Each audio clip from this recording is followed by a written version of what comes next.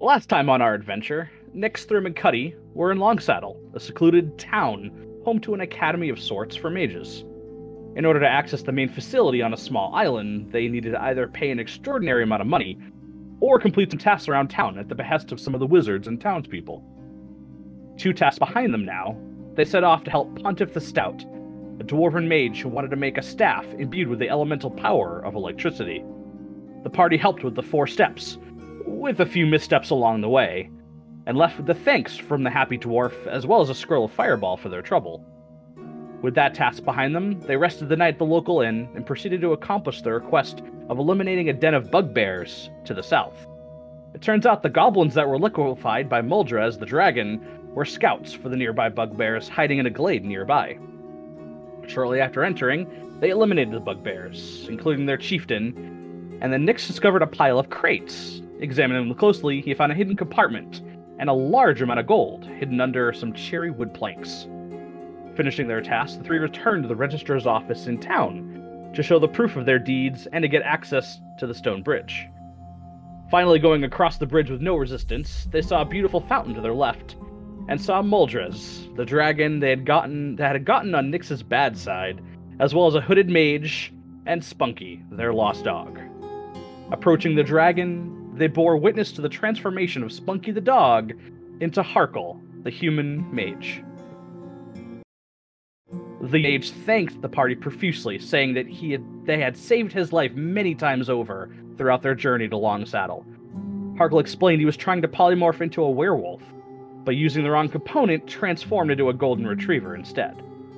Harkle said he needed to check in with the Archmage and to come visit him sometime soon, leaving off with a huge hug to Cuddy before scampering off. A short conversation with Muldrez revealed that the dragon merely was playing a trick on the party, and he was not as bloodthirsty as he first let on. Nix, still not happy with him, told him he should watch how he speaks to the smaller races. Muldrez appeared to consider it, for now. Going into the main building, they bore witness to many fine arts and sculptures in the hallways, many impressive sights all around them. Many mages moved all around a large chamber with many different rooms and passageways. After being led to the Archmage's office by a strange red ball, they overheard a conversation about a drow attack somewhere in the eastern forest involving some of the nearby allied werewolves.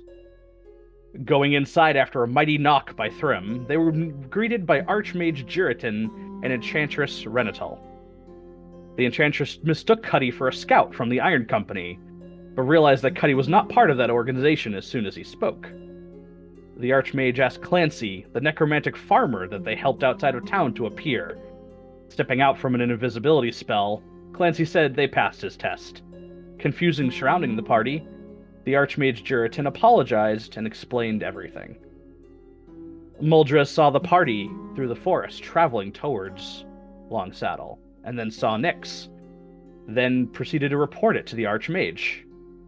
Under close watch, the party was allowed to enter town, and in order to gain access, they were asked to do errands for the town. They were, however, trials to see if the party's true colors and loyalties lie somewhere underground.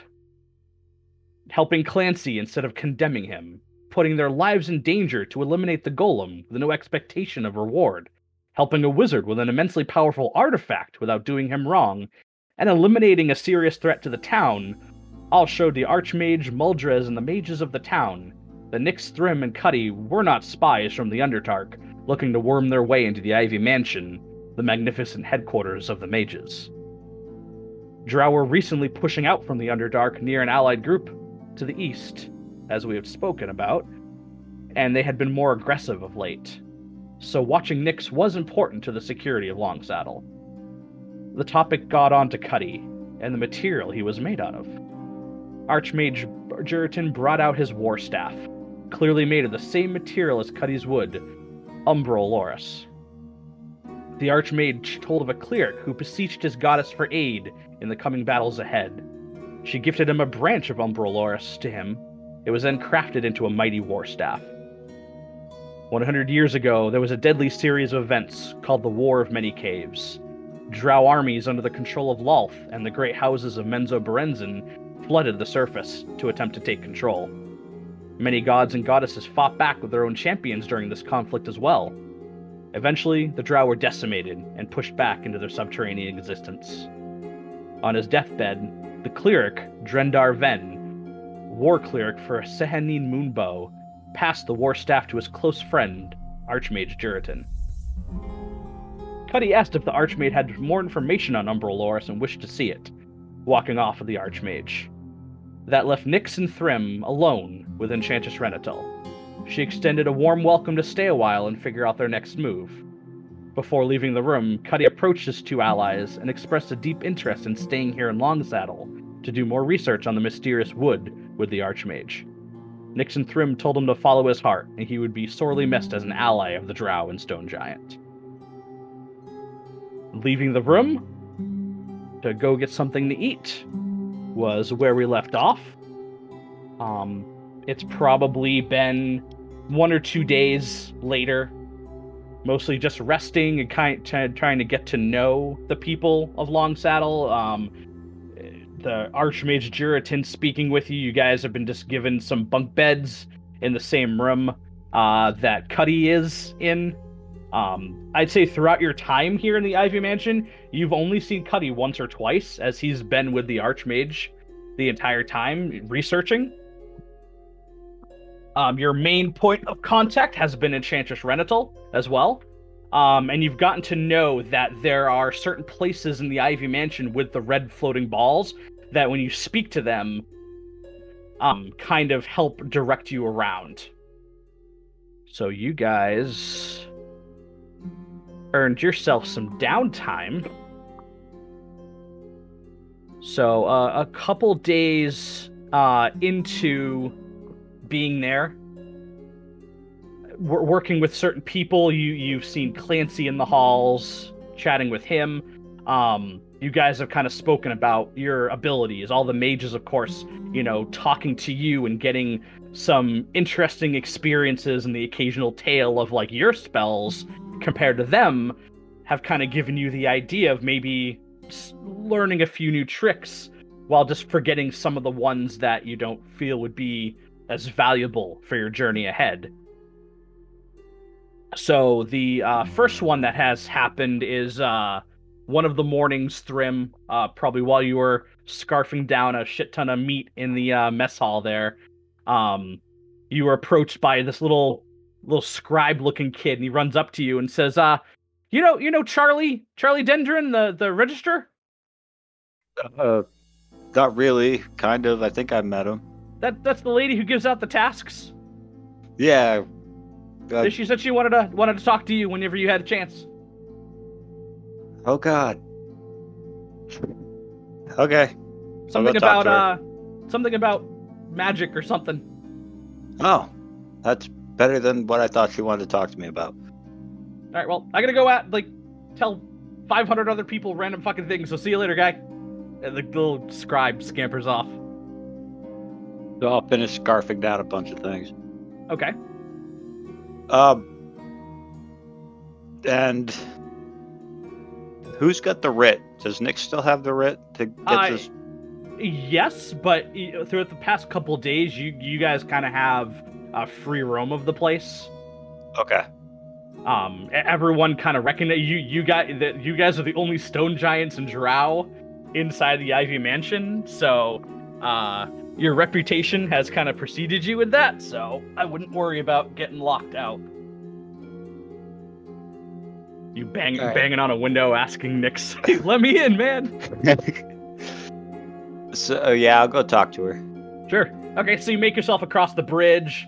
You see a lot of appreciative nods from people. Some people, you're getting the impression that they're not awestruck at the sight of a stone giant. Especially you've gotten the word that these mages actually have occasional dealings with the stone giants in Granite Hollow. So you get the impression that a stone giant of your size is kind of an uncommon sight, but not a rare sight. So strangely, you feel for one of the very first times that you're not getting these wide-eyed glares walking through a settlement of people who are 3/4 down to your waist. So you make your way over to the registrar's office, and you do notice the the pieces of wood that you had broken off before are still lying on the ground. And you look over and you see Charlie leaning back on the door frame with her arms crossed. She goes, "So you wanna help with a cantrip, huh?" With like this sly smile on her face. I mean, I always like learning new stuff. Okay. Well, I like learning new stuff too, so why don't you help me fix this thing right here? And she just glares at you with like this sly smile. So you take a couple hours, and she's actually like showing a lot of interest in how you're doing it, because it's not just like you're like spitting on it and trying to attach it back into place. Like you bring out like your little knife, and you kind of take a little bit to go out in the woods and find some like lumber, and you're kind of messing around with it. And after a couple hours, you get it back to, you would never have been able to tell that you like dug your mitts into it and ripped the whole fucking thing right off. If anything, in your opinion, it's a lot stronger than it was before. Charlie looks over. Do the trick? Yeah, that'll do. Thanks for fixing that. That was kind of hilarious, though. But, nah. I mean, I enjoyed it. Well, we kind of figured out you guys weren't so hostile after all, so we can't take that too to heart. So Charlie brings you back to her desk, and she sits down. She goes, "All right, so what do you do? What currently what kind of small random magic do you do?" Kind of your basic stuff. Like what? Send electricity into people. Just give myself a little more knowledge on what they can do, so I can know better for when their next attack is coming, and what I can do for my next attack. Okay. How's that working out for you? I don't really use it that much, honestly. Okay. All right, well, come on over here. She like brings you over to the back of the desk, and you see a whole bunch of random papers and like little like wooden carvings of stuff that she's been like dicking around with, and they look horrible. It looks like someone's desk that they're just bored as fuck in between visitors. And she goes, "All right, I think I got something for you. All right. What about, you like to hit things a lot, I'm assuming, with that thing over your back there, right?" Yeah. All right, what if you could imbue it with something? Give you a little bit more of a magical boost. Is that something you'd be interested in? That would be awesome. All right. Kind of the more you play around with it, too, it might actually, with a powerful enough swing, might actually, smack something else if enemies are too close together, if you catch my drift. Ooh. That would be really dope. But anyway, yeah, come with me. So she brings you out to the back of the registrar's office, and it looks like this like plain like backyard looking area with kind of like overgrown weeds. Looks like no one's really paid attention to this area for a while. And over the course of the afternoon, she teaches you the Green Flame Blade cantrip. And then as she's kind of showing you how to essentially draw your magic into your weapon, that you've almost seen like Nyx be able to do, where he uses his weapon to kind of channel magic. She's taught you how to channel magic into it without releasing it until you want to, and that's what allows that to strike an enemy and then apply that magic. So over that course of a couple hours, she also talks to you about trying to like purge that kind of stuff from your brain too. So for that, then you end up forgetting the True Strike cantrip. And then after a little while, you're able to kind of play around with it, and you're able to kind of like summon it. And when you do that, like, what does it look like to you? Well, what it would be is you'd see like the green flame cover the entire fist when it hits the one guy, and the way I like to shoot magic missile would be how it distributes it to another guy. So when I hit, the middle finger comes out and it shoots another the green flame into the other person. Okay, cool. All right, so then you say your goodbyes to Charlie, and you look up right as you're leaving. You look up at your handiwork, and you're just looking at it. You're like, "Damn, that looks good." And then that kind of concludes your day of that. Nyx and Thrym, the next day, you guys kind of got together a little bit.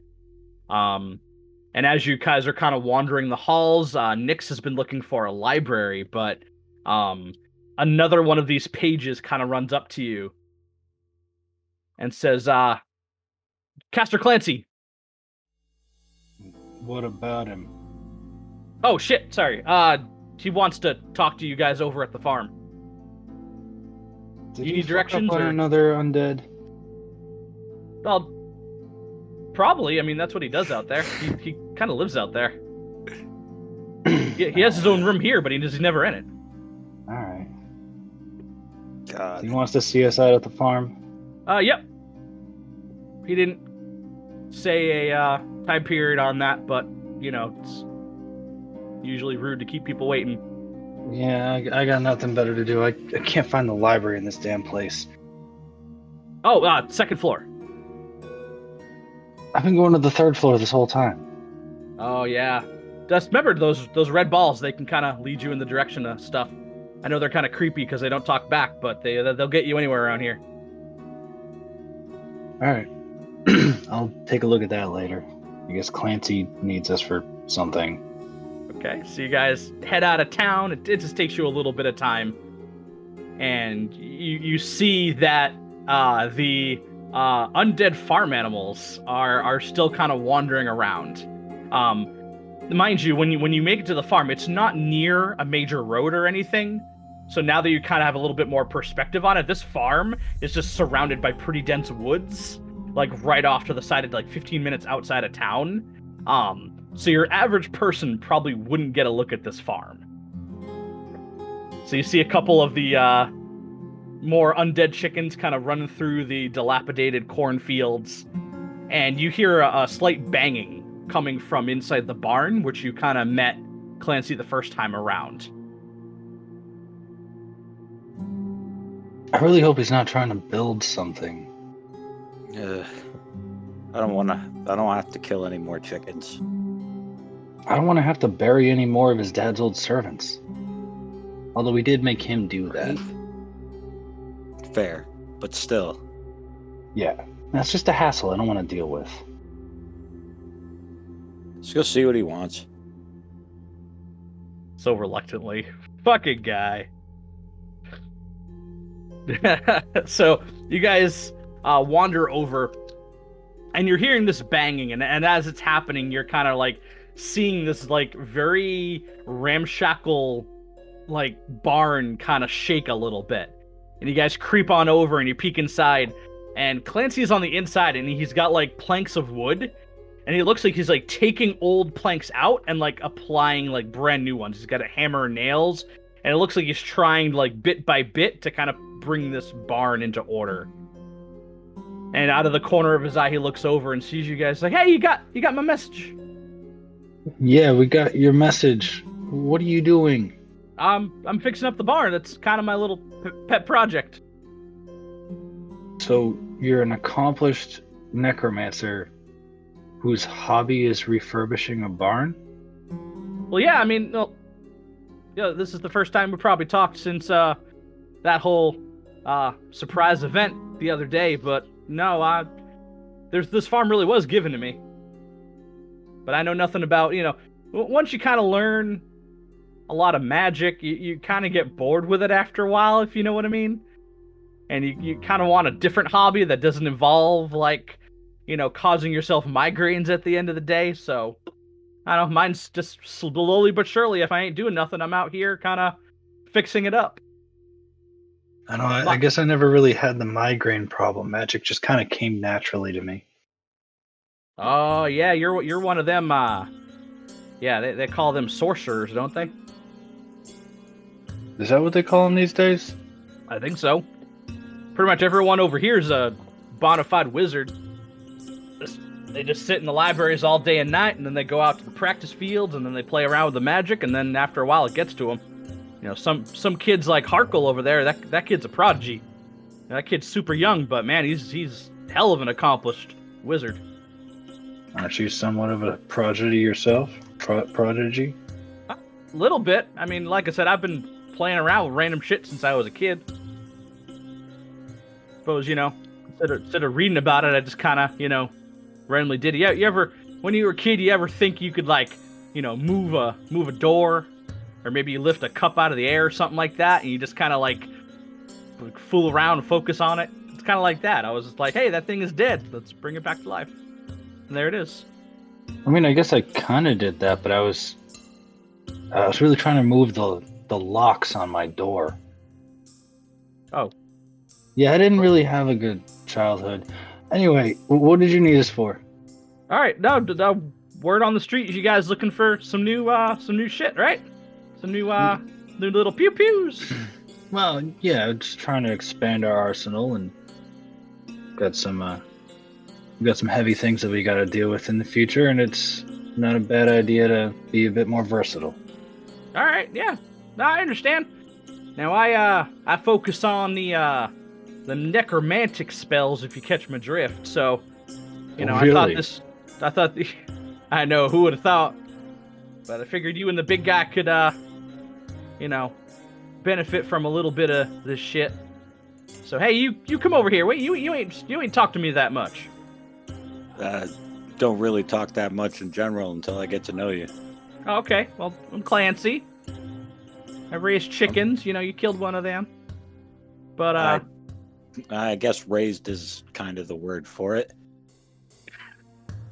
I was talking to Charlie last night. You learned that green flame blade spell from her, right? Yeah, it's pretty cool. Yeah, that's a pretty good one. Hey, listen. I got one for you. If you're interested in getting rid of some of your old shit. Really? What? All right. So, every once in a while, them prick wolves come over yonder, and you put points beyond the crappy cornfields. Every once in a while, and I'm too lazy to get out of bed. I hear them coming, and even though the freaking chickens are dead and the cows are dead, they don't give a shit. They just kind of smell the rotten meat and try to go to town on it. So, I kind of developed something. I just kind of look out the window and I focus real hard, and all of a sudden out of nowhere, you just hear these bells. And it damn sure spooks them, but, I get the impression it actually does a little bit of, maybe gives them a migraine too or something. That does sound really cool. So it's more of a mind over matter thing. It's kind of like that thing, I learned it when I was young too, but, I got some notes on it. We can brush up on that shit if you want. Definitely. All right, yeah, come on in. He brings you over. There's like a little egress that goes into like the house that's next to the barn. It's like this little tiny, looks like it could be just like a 2-bedroom house kind of setup. So, for the next hour or so, Nyx is left to just wander around the farmstead. And after a little while, Nyx, you hear like a creaky door open, and you see both of them come out from the house. He goes, see if you can do it on him. Okay. So you have Toll the Dead replacing Shocking Grasp now. Oh my god. You're gonna make him cast it on me? Yep. Dingus. Look, I don't think it's gonna hurt that bad. I got some potions if you're really hurting, but the best way to really figure this out is to actually use it. Look, I hope you got this under control, Clancy. I'll admit I can't take much as far as damage is concerned. Oh, it's a shame. You and I are going to be doing some crazier shit in a little bit. Well, yeah, that's okay, but I might put on a bravado, but really, I'm delicate as wet paper. Try not to get hit. Relax. relax. What's the worst that's gonna happen? You're gonna die? I'm a necromancer. No, the worst that's gonna happen is I'm gonna take some damage from Thrym. I can't kill my ally, but you're kind of a non-issue, so I might end up, killing you. If you guys didn't kill me before, I ain't too worried about it now. We didn't kill you before because you just seem to be this harmless little idiot playing with necromancy. Now I know you're an accomplished an accomplished mage. I'm an accomplished mage idiot. You don't need to be all sweet about it. Alright. There it is. So you're let's see, I'm looking at your shit. So our boy Nyx needs to beat a 12. I gotta reset my stats. We've had a couple of long rests since then. I gotta make sure everything's back up to par. That should be a good idea. Yeah. So, Thrym, I'm looking at your stuff right now. You have a spell save DC of 12. Yep. So he needs to succeed on A wisdom saving throw. a wisdom saving throw and has to beat 12. Do you want me to roll it now, or wait for him to figure out his psychic bells? Oh no, he's good now. Just brace for it. All right. 20. 20. So all three of you hear these like very bass heavy like dong dong dong, and Nick starts looking around like, okay. Got real noisy in here for some reason. You don't feel like your brain's gonna ooze out of your ears or nothing? No, it's a little loud, but it's not that bad. Yeah, I wouldn't recommend casting this spell if you guys are trying to sneak around or nothing. But anyway, you did it right. You did it right, Thrym. It's sometimes especially against a spellcaster, it won't always work. Yeah. All right, Thrym, you can bell me to death later. All right, so you swapped out your other cantrip. He's like, hey, if you don't mind, big guy, I think I got something I could teach him as well. Oh, really? Yeah, we was talking, and I think I got something new I could teach you if you're interested in. No, yeah, I mean, I've got a couple things I don't really use all that often. Haven't proven too useful. Well, like you were saying, and maybe this could actually help. Kind of thinking about it the other day. A lot of times, when you're a caster and you're kind of getting beat to shit, sometimes you need a little pick me up. This can kind of do a little bit of both. You ready?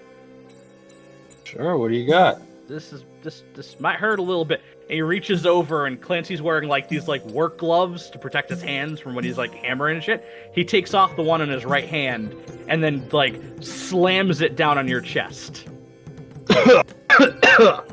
Ow. Hey, remember, wet paper. And that is my apologies. Better apologize. Just smacked me in the chest. And that is a 21 to hit. Well, fuck you. Yeah, that hits. Okay. I don't know I was getting attacked. Yeah. Like I said, man, it's the best way to learn. And that is 6 points of necrotic damage. Why does it feel like my chest is like dying? Because I am literally taking energy out of your body and giving it to me. How do I learn that? All right, so it's mostly it's like you ever play with one of them elastic bands? They don't have those a lot too much around here. Like you pull it back, there's like a little, and then you let go and it snaps back to you, right? It kind of sounds like the tongue from a Hook horror, so yeah. Oh, you know what? Yeah, kind of like that. Oh shit, you can use those for like elastic down there? You don't want to. They're typically disgusting, but yeah, I guess. I heard about them. They, shit. But anyway, sorry, I got off track. That sounds fucking cool, but imagine taking energy, shoving it into someone, and then ripping it back out. It's kind of like that. They call it, everyone calls it a little something fancy, but I call it vampiric touch. I mean, I like the sound of it. I mean, it's like sticking a blade in someone, pulling it back out, and I don't know, finding some food at the end of your blade. Thrym, you know about that. Well, I mean, I'd kind of just eat them afterwards.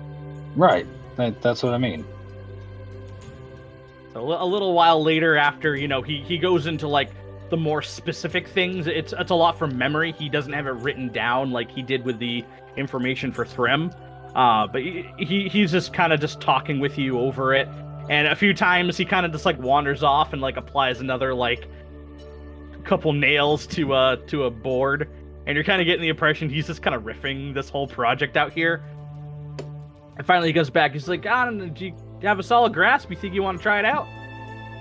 Sure, I'll give it a shot. Alright, shit, go. Fucking hit me. Hold up, I'm reading the spell. Yep. So just that melee spell attack right there. There's a melee spell attack. Yes, sir. 3d6. Yep. And your recurring hit points equal to half the amount you deal. Mm-hmm. And it's a concentration. Uh-huh. So, like, I can cast this ahead of time, and then any time during the combat up to a minute, I can do this. I mean, there's some risk-reward to it. You got to think about, you're going to be kind of next to the enemy you're kind of doing it to, so you got to kind of weigh that shit, too. So, make sure the big guy's kind of near you to kind of take a little bit of attention, if you know what I mean. Yeah, but it'll be really good in a pinch. If I'm surrounded or something, it might help me out, and I only got to use the spell slot once. That's it. All right. Anyway, fucking do it. Hit me. Yeah, and I slap him in the face. Okay. What do I use for a modifier on this? Is it still a spell attack modifier? It's just your spell attack modifier. All right, so 14. 14. So you go to essentially like bitch slap him for the pain that he caused you earlier, and as soon as your hand hits his face, it's like almost like two magnets smack together, and you just feel the energy you pushed into his face, and then you just pull and rip it back out. And now you can do your damage. 8 points of necrotic damage. So you get 4 hit points back. All right. I'm not going to argue with that. With how little HP I have, that's a measurable percentage. Oh man, I thought you were gonna like get me in the chest or something. That fucking hurt like a bee sting. Shit. Hey, you're the one that smacked me in the chest. This is only fair. Like I was saying, it's the only good way of showing y'all how to do this shit. And this is the only good way I feel comfortable practicing this spell.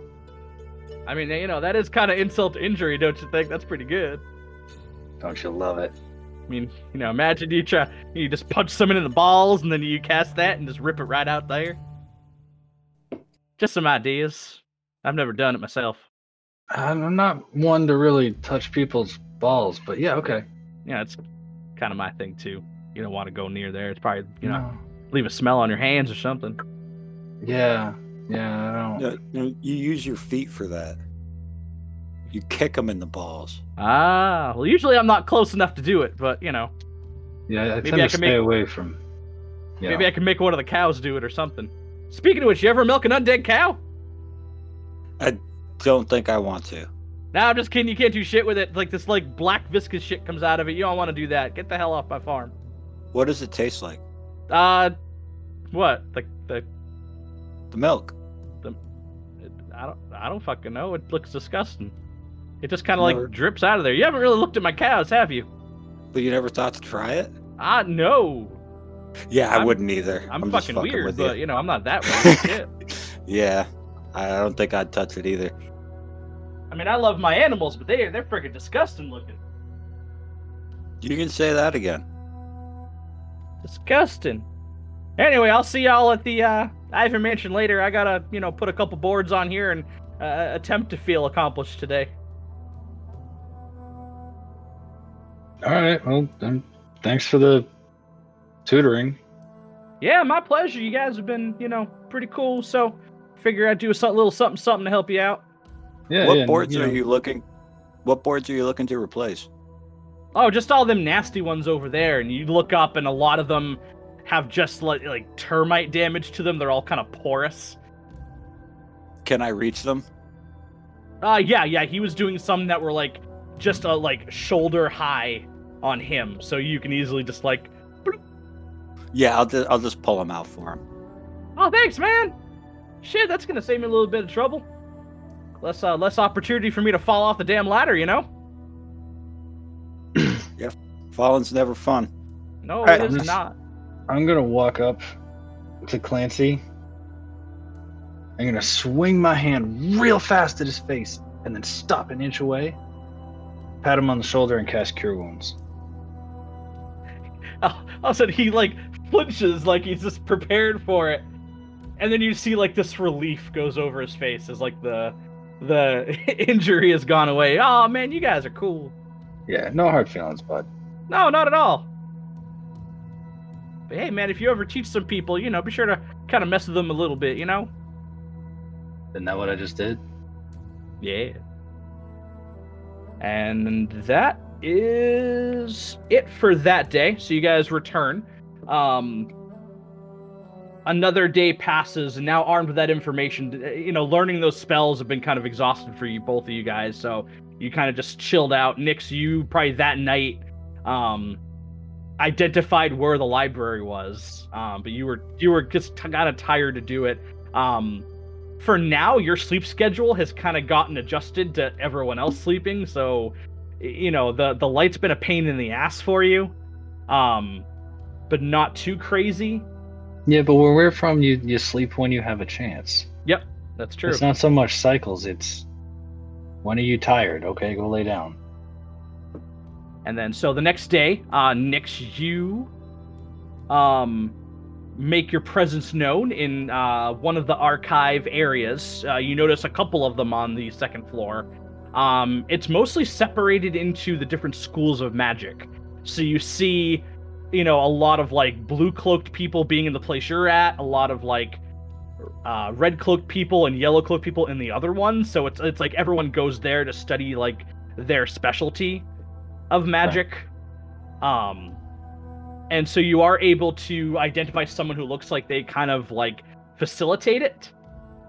And he walks right up to you with like this minorly like pompous attitude with you. It looks like a middle-aged human with like this like weird long goatee. And he goes, "Oh, you're Nix, is that it?" Yes, and you are? Jonas Tanner. Hello, Jonas Tanner. just Jonas. Nix. That's a rather short, quaint name. Is that from what I know about Drow, they tend to have longer names. Has that always been your name? I don't care for my given name. Let's leave it at that. Well, I understand that. Everyone in my family has literally been a tanner until I decided to leave and come here, so families, right? Yes, families. Anyway, what brings you to this archive? I am looking for any information that you have on Veyron, his sister, uprisings against Lolth. Anything you have about the history in that regard. Oh, Veyron, he was a minor god of the Underdark, is that correct? Yes. I don't see. I know you're new here, so don't take this the wrong way, but a lot of us wizards, most of us are all here wizards, a couple random druids kind of hang out, but we're all more invested in the power inside of ourselves rather than the power of the gods. We acknowledge they exist, we acknowledge they help, but we tend to focus more on the internal. That being said, these libraries don't necessarily go into religious aspects. However, let me take a look around. I may be able to find something for you or send you in the right direction. Your So archmage had expressed knowledge in former confrontations in this matter. That you must have more than one book. warfare, regarding on the this. other hand, we have it rather extensively. Actually, follow me. It's right over here. He brings you down, and everything is like super quiet in here. Obviously, everyone, you see a couple people at tables, and they're scrolling through books. A couple of like the more like hoity-toity ones have their books open, and the pages are moving by themselves. People are jotting down notes. You see a couple wizards. It looks like they're duplicating spell scrolls into their books and little handbooks and stuff. So occasionally, as you're walking by them, you see like the scroll just immediately like burn up and just disappear as they had finished it all. So you're kind of seeing the process of how wizards are absorbing a lot of magic into their repertoire. Yeah, but that's nothing new to me. No. And he brings you over to this rather large extent of books, and like 8 feet tall. There's those little ladders to kind of get up, and it's just filled with like warfare, and mostly focusing on like magical aspects of it, really like tactics and things like that in regards to magic. He goes, "Oh, did he say in particular any conflict you were interested in?" It had to do with his sister, daughter of Lolth. Moon something. Oh, Moonbow. Potentially. I'm looking for more history than tactics. I know how to fight. Well, My there's a couple companion of is a warrior. He'd be interested in this then, but more of just it's a little drab for my taste. But anyway, no, if you're looking for, there are bits and pieces inside this section that account for those conflicts.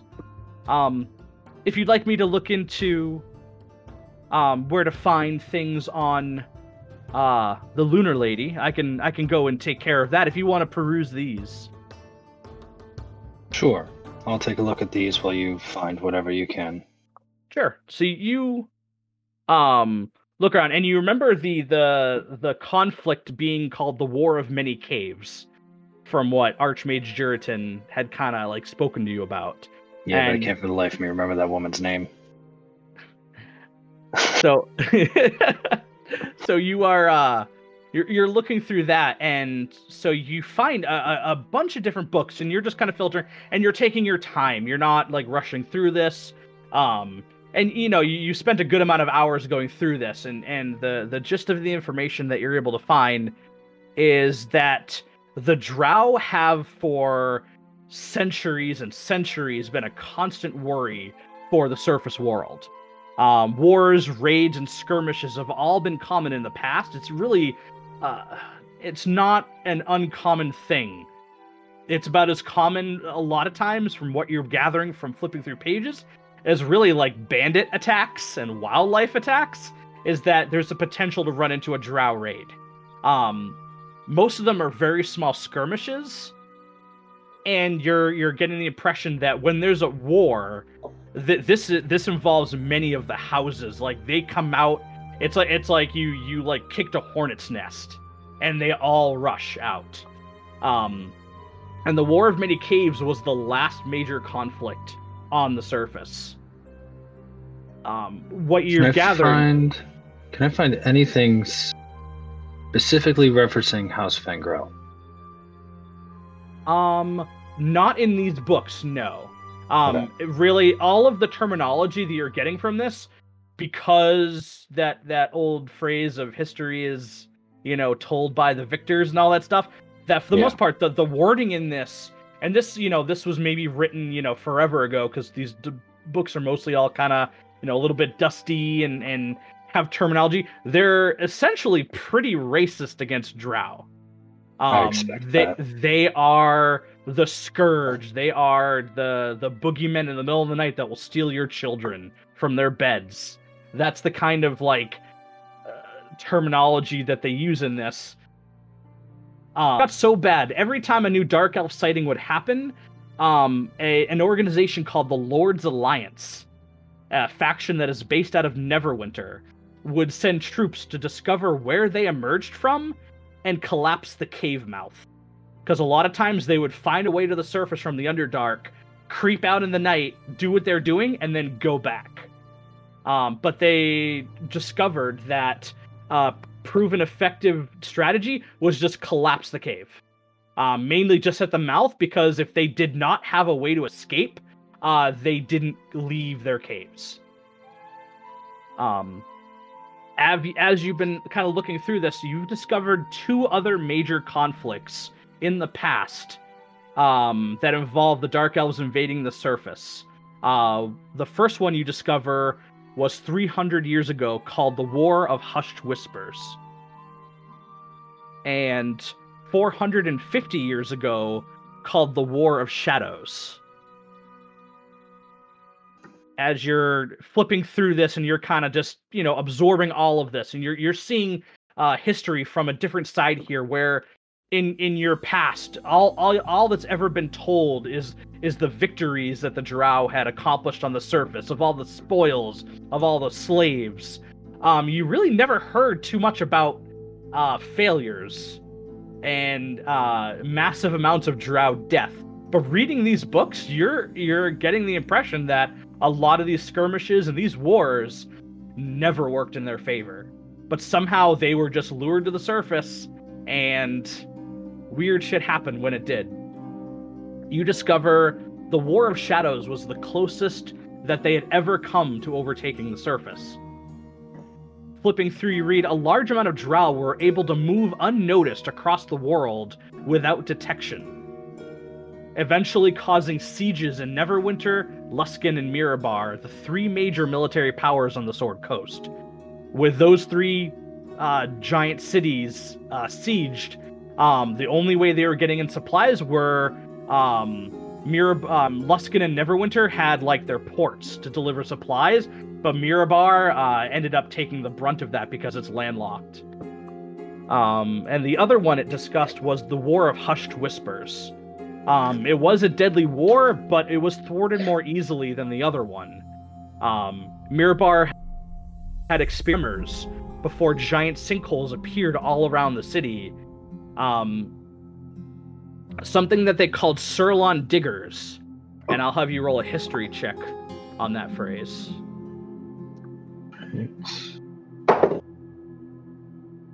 13. That name is very familiar, though you've never seen one in person. So with that history check and you kind of thinking back to your previous life, you know about them, but you've never seen them. Surlon Diggers are these creatures that are bred to dig very fast and quick tunnels, able to burrow through rock and soil straight to the surface. It was more of a shock trooper type deployment, but massive amounts of Surlon Diggers have been known in the past to ferry small to moderate sized armies to the surface as well. Besides that, they don't normally keep them wandering around Menzo Berenzin. They're kind of most of the higher houses tend to have corrals full of them, and wherever they go, like you said, you've never seen one before. So the Surlon Diggers created giant sinkholes around the city that caused the armies of the Drow to displace the citizens, essentially. They took over the town until they were routed from the city a few months later. As you're reading, you finally are able to get to a couple assumptions and kind of musings about how the wars were won. These things talk about the success of the Drow being sent back, but not until this point where you're realizing that one common thing tied all these wars together is, after a while, very short while, infighting amongst the Drow seemed to cause the most casualties. And this either caused most of the armies and squads to be thinned out and destroyed, or distracted in time for counterattacks to be inflicted upon them as well, pushing them back into the Underdark. In your time, you've never heard of it like that. Whenever armies had returned victorious from the surface, it was just a common occurrence in your society that the fodder males and the kobolds and the minor races they sent were all just cannon fodder to be slaughtered out there. So that way they could wear down the armies and then take over a target. Everything that you're reading on this is essentially these armies were utterly obliterated and they were sent packing back to their homes, but you had never ever heard it like this before. The victories, they weren't victories, they were wholesale slaughter on the Drow as they were just pushed to their deaths. And you get the infighting. There's always infighting between the great houses.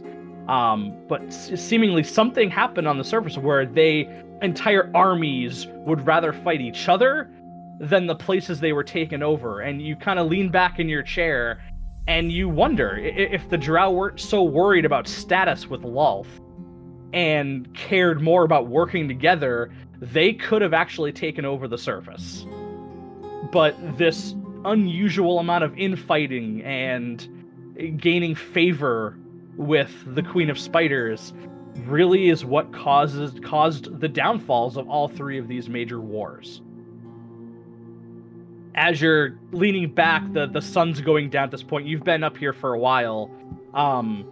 Jonas Tanner comes rushing back to you, and he goes, "Oh, the library next door might have some things. They have a small religious section you might be able to peruse if you'd like. I also found this. This should have been brought over earlier, and I happen to see you over here. This might give you a little bit more insight."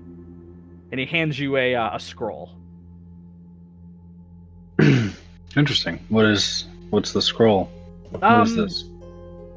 I have this registered as an excerpt from a siege at Luskan.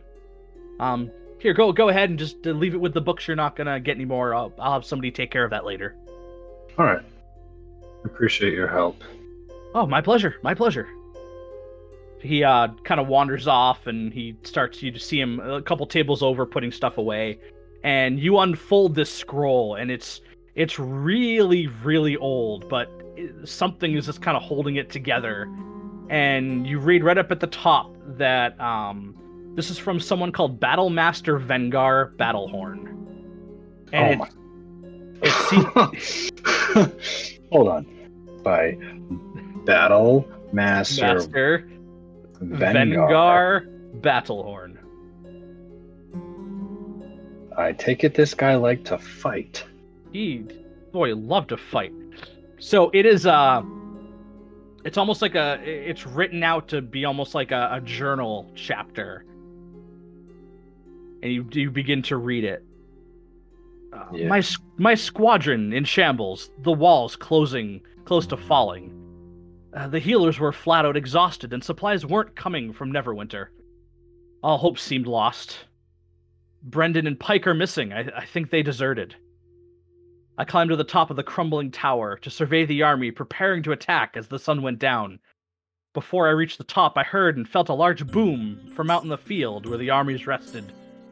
I rushed to the top and peered over carefully. In the dim light, I saw armies moving. I thought it was the end. But to my shock, the armies weren't rushing the town, but each other. I saw dark flames and flashes of bright light where the armies clashed. They were fighting amongst each other. Sudden booms like lightning came from the skies, and in the growing darkness I saw creatures with many legs, heard unnatural roars, and then screams. The screams still haunt me the most, something I'll never be able to get out of my head.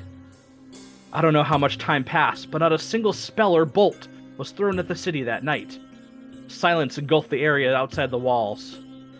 A long sleepless night later, as the sun came up, it brought with it a grisly scene of random limbs, pools and pools of blood, and holes in the ground. Not a single live drow was to be found. The holes appeared to be tunnels for retreating forces, as we later found out. Just like that. No more fighting. All those pointless deaths. For what? at the bottom of it, you see another like scratching of like really messy handwriting, saying that this is to be filed amongst like military tactics and war against Drow. So it looks like this excerpt was like gifted to the library here. Archivist Tanner. Yeah, yes. He scampers over to you. Do you know where I could find any more information on the siege at Luskan? I don't think so. Not here. This is a rather vague one. I don't know. Oh, well, either going to Luskan itself, they'd have, I'm sure, a large area on that, or any one of the 3 major cities would potentially have things on that. Neverwinter has one of the largest libraries in the world if you were interested in visiting. Well, we do have plans to go to Neverwinter. Oh, yes. No, you should definitely check it out. I may have to visit Luskan in my travels as well.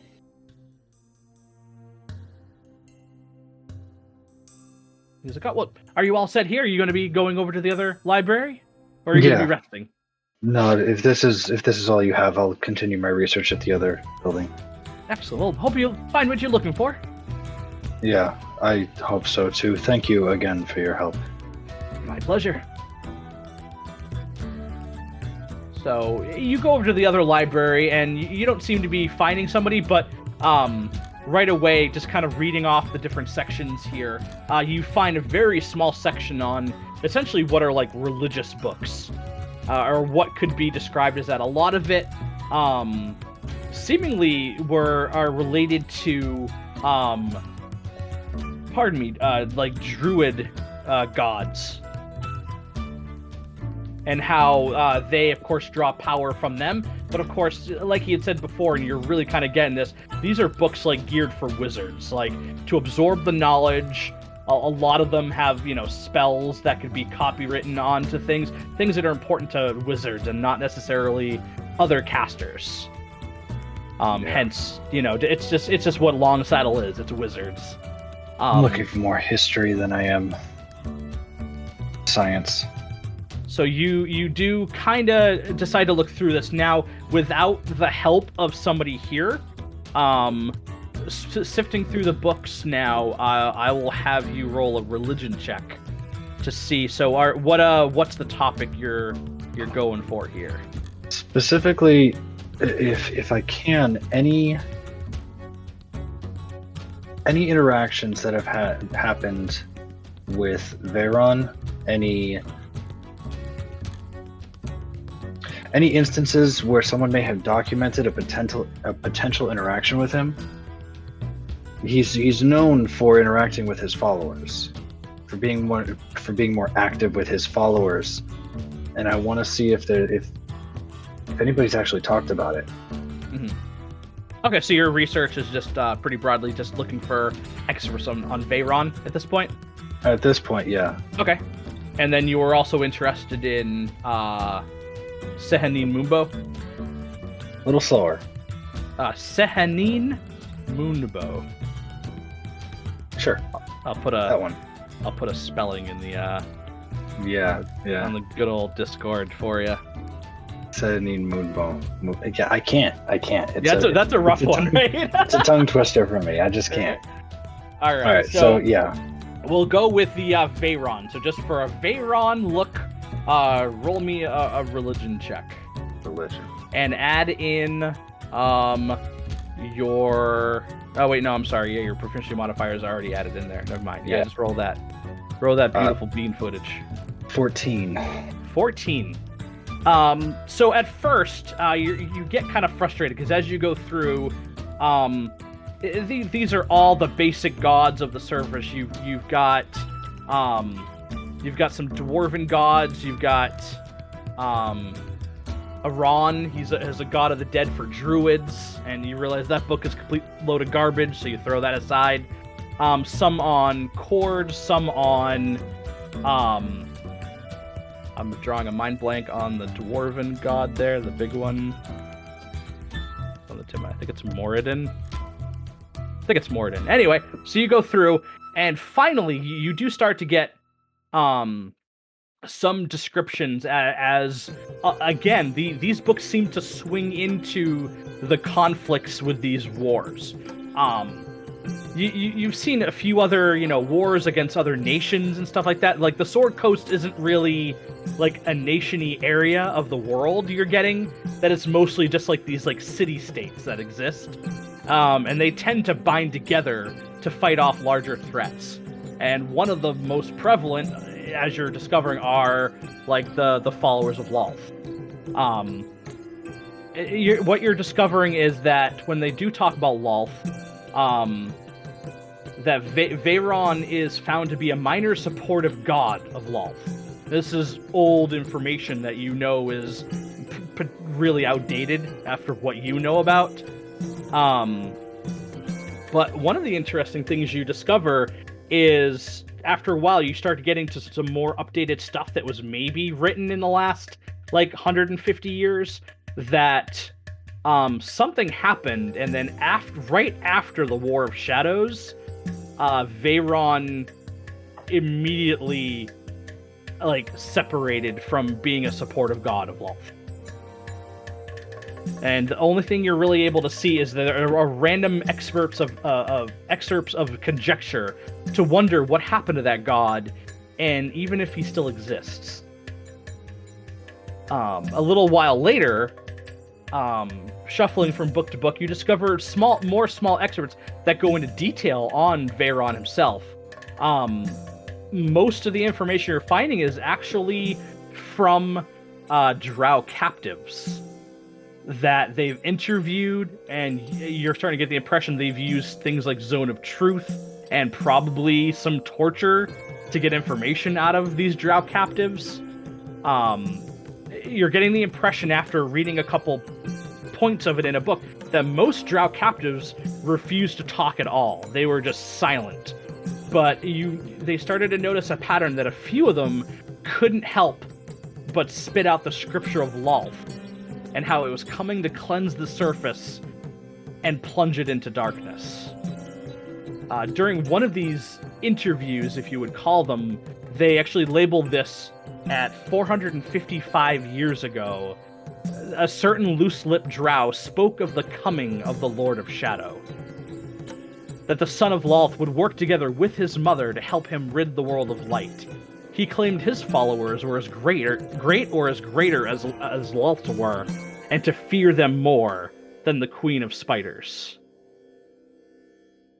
As you read up on that, another story that really is the complete opposite. Another Dark Elf freely spoke with his captors and laughed when Veyron was brought up. The drow spoke of betrayal and treachery, how Lolth had eliminated Veyron's followers after he incited rebellion against her. And what was your roll again? 14. 14. And with that, I have a whole bunch of different things here. And the final part that you're able to kind of decipher after many hours of finding little bits and pieces in between chunks of books is that another elf spoke of something called the Shades of Veyron. That he was not an enemy of the surface, and how they were being used to thwart Lolth's wars against the surface and cause even more infighting amongst the drow. According to this drow, the Shades of Veyron went as far as to speak with other people's worshippers to give them information to be used against the Queen of Spiders. And then a small note on the bottom of one of the scribbled pieces, another one of those, somebody just scribbled a note in there, wonders if Veyron had something to do with the War of Hushed Whispers failing for the drow because of him. So at that point, you're kind of going through, and your interest kind of moves on to Sehanine Moonbow. So I will have you roll another religion check to be kind of spotting references to her in the same books. 13. 13. Yet again, it's not all this like very in-depth information, but you're finding small chapters here and there on Sehanine Moonbow. They also call her the Lunar Lady.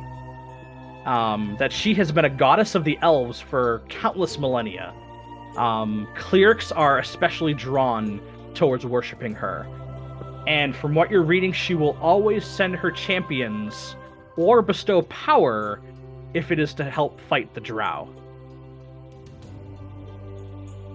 And then you finally get to this amazing portion, and your eyes are wide as you begin to read this. You're now yielding a lot more information of a being named Arashni and her sister, Sehanine Moonbow. Many, many millennia ago, Arashni attempted to overthrow a god named Corellon, who was the creator of all elves. Sehanine thwarted the attempt, and Corellon exiled Arashni to the Demon Web Pits. Arashni renamed herself Lolth and began eternal plotting of taking over the surface world and eradicating all life, especially elves, to have her revenge on Corellon. And with that information, you feel very close to being exhausted from seeing so many words and phrases and chapters, and your fingers have little like paper cuts on them from flipping through everything. Yeah, that's the least of my concerns. A few paper cuts isn't going to stop me. So during that time, Thrym! Hello! Hello! Alright, so I'm sure Nyx probably told you where he was going. So during that time, something's really been kind of getting to you, and you finally figured out what it is. It's the friggin' giant ball of light in the sky. And how, every single time you're out, like, you're starting to worry that's becoming more of a tactical disadvantage for you. That you're not, in the heat of battle, that could actually prevent you from landing your blows, and thus putting you and your friend in danger. So after a little while, you start to kind of ask around, and you and Nyx have had enchantments in the past where you were able to kind of help shield your eyes from the harshness of the sunlight. And a couple people kind of get it, but you're still not satisfied with that. You want more of a permanent solution to this rather than recasting magic every single time or finding someone who can. So that eventually leads you to one of the very rare druids that kind of wander the hall. And that brings you to Luris. And you find Luris in one of the mess halls. Someone points her out to you. And it's like this very, like, almost emaciated looking elf. A little on the short side. And as you approach her, she's finishing her meal, and she looks up at you. And she looks a little bit wiry and like kind of on like the hyperactive side. And she looks up at you and be like, "Hey, you're Thrym, right?" Yeah. Have a seat. Sit next to me. Come on. Let's talk. I'll sit down. What, you come over to me. What's going on? Well, I spent all of my life, except for the last few months, underground in that giant fucking ball of fire or whatever it is up there. It just makes things a lot harder. And someone cast a spell on me at one point. Actually, he did it a couple times where it made it so I could just look around and things would be normal. But it only lasted like a day or two. I'm looking for that, but like more permanent, because it's harder to fight, it's harder to look around, it's just harder to do everything when it's out. Okay, would you believe that big fucking thing in the sky is actually a sphere. And the place we're at right now rotates around that sphere, causing day and night. Would you believe me? Sounds kind of cool. Oh, it's very cool. It's very cool. Anyway, I think I got something for you. Just come with me. I have something I could do. It would be permanent, but I've done it once or twice before. If you're interested. Yeah, I'm interested. All right. So as she's talking to you, she begins to talk to you about something that she calls algae. And the way she talks about this algae is that in almost all the water that you've ever drunk in your entire life, there have been these small, tiny, creatures that you could never see. And I'll leave it up to you whether or not you think at this point this woman's talking absolute bullshit. But by the time you get back to where she kind of has her her little quarters, she believes by putting algae into your eyes, they would be able to help you with sunlight. So these little creatures that I can't see at all are gonna help. Yeah. Okay, so all right, sit down. Come on in. Let me get them for you. And she goes over and she has this little bottle, and inside this little bottle, it has a cork on it, and it looks like it has a mat of moss floating on. It looks like this very crystal clear water, and you could see these little almost like baby fish are kind of swimming around in it. All right, so this algae, right? What happens is the sunlight comes out and hits it, and this stuff absorbs the energy coming off the big fucking ball in the sky, right? When that happens, they get a little darker. They're filling up with energy. So thing is, you put that in your eyes. If you go out to the sunlight, and it should actually protect you from that.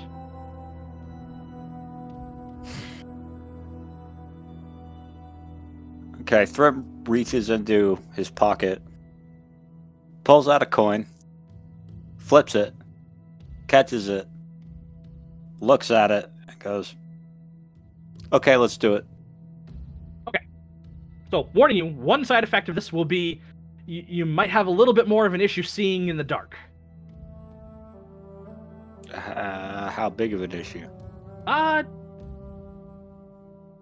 Look, I'm well aware of, I transform into animals occasionally. That's just kind of my thing, and I understand when I'm a wolf, I can see easier at night, or a couple other of the predators have easier time seeing at night. The couple people I did this to before, they were kind of the trial examples of this.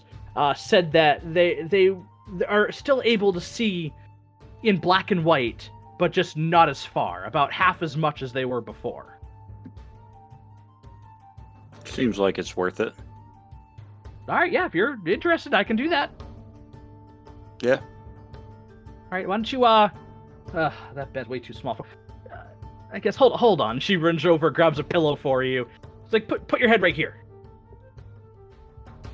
I'll do as instructed.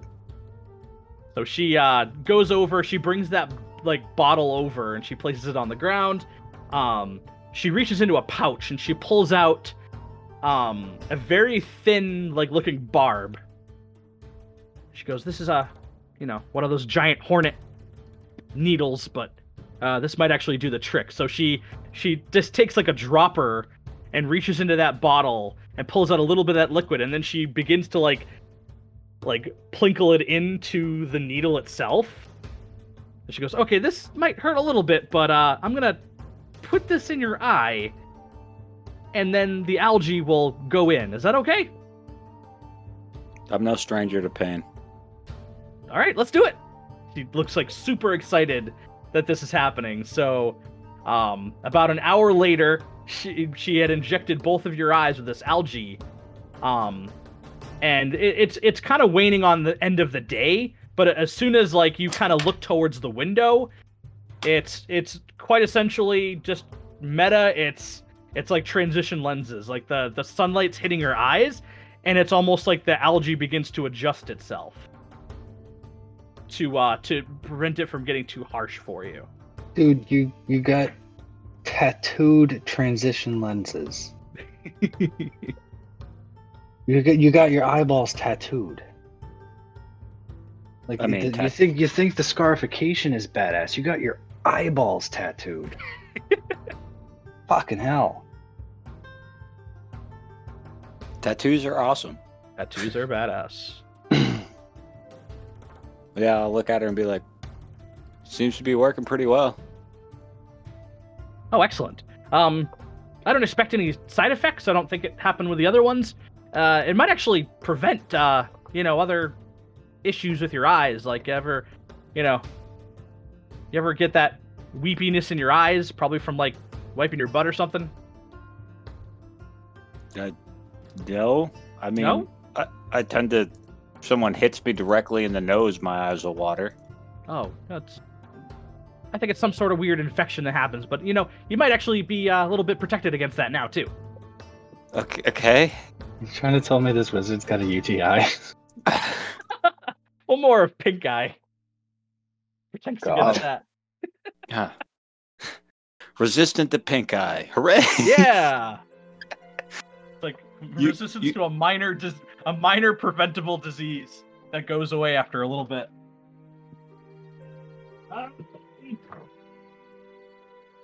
And with that, Luris kind of shakes your hand and she seems like very happy to help you. And now at this point, both of you have really seen through the past couple days, you guys haven't really left the Ivy Mansion that much throughout this, but you've really understood that these people are not here to fuck with you. They're here to help. So, am I still with that lady? Yeah, you would have been kind of just thanking her at that point.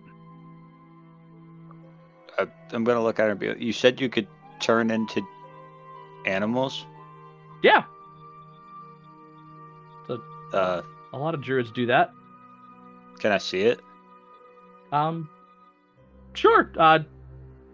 But Please don't ask her to turn into a gnome. That's a humanoid, not an animal. did you have anything in mind, or? I mean, I don't really know a lot about the animals up here, but I have fought a wolf. Oh, It was a wolf. dire wolf, but Oh, damn. You don't really have any scars from that, do you? They tend to latch on and leave all sorts of shit on your skin. he never made it that far. Damn. Yeah, I can turn to a bear if you want to see a bear. That sounds cool. I don't know what those are, but So in her excitedness, she's like over near her table. She immediately like closes her eyes and like her arms go limp, and immediately like her clothes get absorbed as immediately this like melding occurs, and the table gets knocked over as this girth suddenly slams against it. Shit goes flying everywhere, and just standing in front of you is like an 8-foot tall giant grizzly bear that's just looking you in the eyes, but the eyes look very gentle. Well, it just slammed its girth on the table. Hey, you said it. And That's the fucking- bear just slowly goes up to you, Thrym, and gets on its hind legs and puts its giant paws on your shoulder and just like opens its mouth and just licks the front of your face. that's fucking badass. And with that, if bears could laugh as the form begins to go back into this very petite elven form, you just hear this cackling as the clothes that she was wearing, aren't ripped or torn as you would have probably expected. And she goes, "Oh, thank you. That's a hell of a form if you're out in the wild, you know?" Yeah, I'd imagine. I mean, thanks for helping me with my eyes, but like, thanks for showing me that too. That was awesome. Well, I wish I could teach you this, but tend to get this from, other powers other than the wizards here. Fair enough. But yeah, I'm not sure if I can help you with anything else, but yeah, no, I'm happy to help you with that. That's kind of a fun thing I get to do every once in a while. Yeah. Gee, thanks for helping me with my eyes. This will definitely come in handy up here. Like, yeah, my pleasure. And with that, she like escorts you out the door, and she gives you one like big firm handshake. And even though she's like this tiny little elf, like there's some like strength behind that handshake. nope. I'll shake her hand, like, gently. She looks like she appreciates that. Well, thanks again. Hey, anytime. He's like, hey, that drow you're with, how's he? I mean, Nyx is Nyx. Like, there's good dude. You just, acquired taste. Yeah, I don't know. And she like puts her arms, she crosses her arms and leans up against the wall. All we've ever seen for the most part, you occasionally get drow in like the cities and everything, but most of us have just ever fought and killed them. I wish there was more like them who just wanted to get away from that kind of life and, live up here and just help, Yeah. Me too. He helped me, get away from the clan he was with. I was a slave there. Well, I'm glad to hear that. Well, maybe more will come from you guys. You guys are the kind of people who will kind of change the opinion on, some of the, rare races that you see. We used to think stone giants were all bad too, and then we started talking to that, what is it, Granite Hollow up in the hills? And they just want to live out there in peace. So maybe a lot of other drow want to do it too. Yeah, there are a few around. I've met a few. Well, just do what you're doing. Be kind. Don't harass people too much.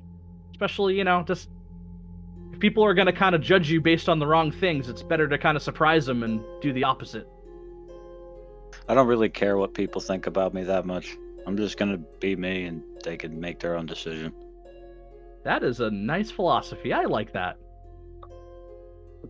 Well, if talking to you is any indication, I think you're going to be perfectly fine here on the surface. That's good to know. All right, well, I got to get some sleep. I got to go pick some mushrooms for some bozo down the hall. Oh. Thanks again.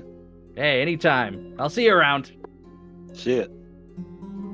And with that, after a strange couple days for all of you guys, Thrym, you finally meet up with Nyx and actually have a couple moments where you guys aren't just sitting together for a meal to quickly go off to do something or to essentially just fall asleep in your bunks. Thrym, your eyes look different. What did you do? I met this elf chick, and she made it so I could actually see and do things and not in pain when that giant fucking ball of fire is up there. That'll prove useful. That's what I don't know thought. if I could do that.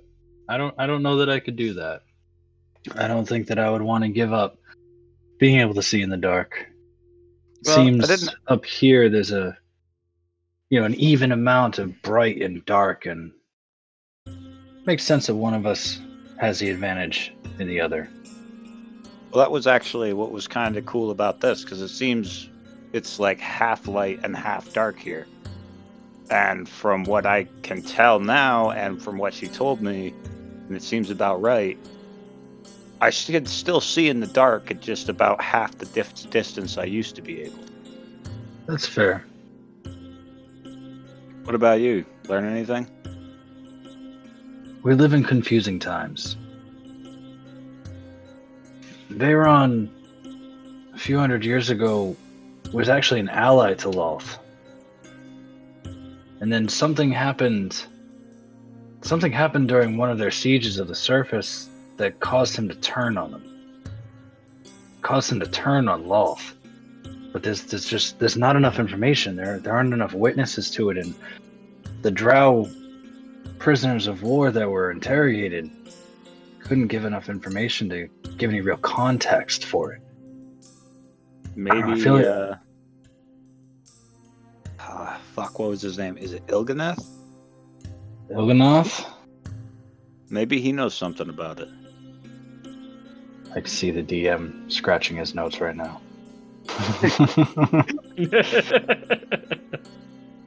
I mean, maybe he I know- does. Maybe he does. Maybe he doesn't. I know we can't, like, talk too much for too long for each other, but it's worth the question. Well, I only have that coin that's worth 1 use per day, but maybe there's a wizard here that could act as a proxy. Maybe they could magically send a letter or something. Get one back at some point, send it off our way. I mean, if the coin does what it does, I don't see why that wouldn't work. I've seen higher level mages back at Sorcera do it when they were trying to, when the houses were kind of getting along and they had to interact. I mean, it's worth seeing if someone knows how to do it. Probably have to wait till tomorrow, though. I have a splitting headache from all that reading. I hate that. Yeah, I imagine you do. I mean, mine's usually from blows to the head, but Yeah, I try to avoid that. unless you're fighting golems, apparently. Look, giant sentient pile of rocks. Just, it didn't go my way, okay? I think you were just pissed off at the dragon and you just wanted to take it out. He's such a dick! He is. He is a dick. God, I hate people that believe themselves better than others. We're all creatures. We're all alive. We all die. Some may live longer than others. Some may be more powerful than others, but that doesn't make you better. You're still gonna die. What the fuck color are those scales? Like, at least most dragons look badass. I don't know, dirt. Like, yeah. Fucking dirt dragons, man. The dirt dragon. Look like a dragon got wet and rolled around in a desert. Like, I mean, granted, I wouldn't want to get caught in his acid breath, but yeah, that's fair. the dirt dragon's still a dick. Maybe a while before I get over that one. Muldra's the dirt dragon dick. Which, that is a good name for last episode. The dirt dragon dick.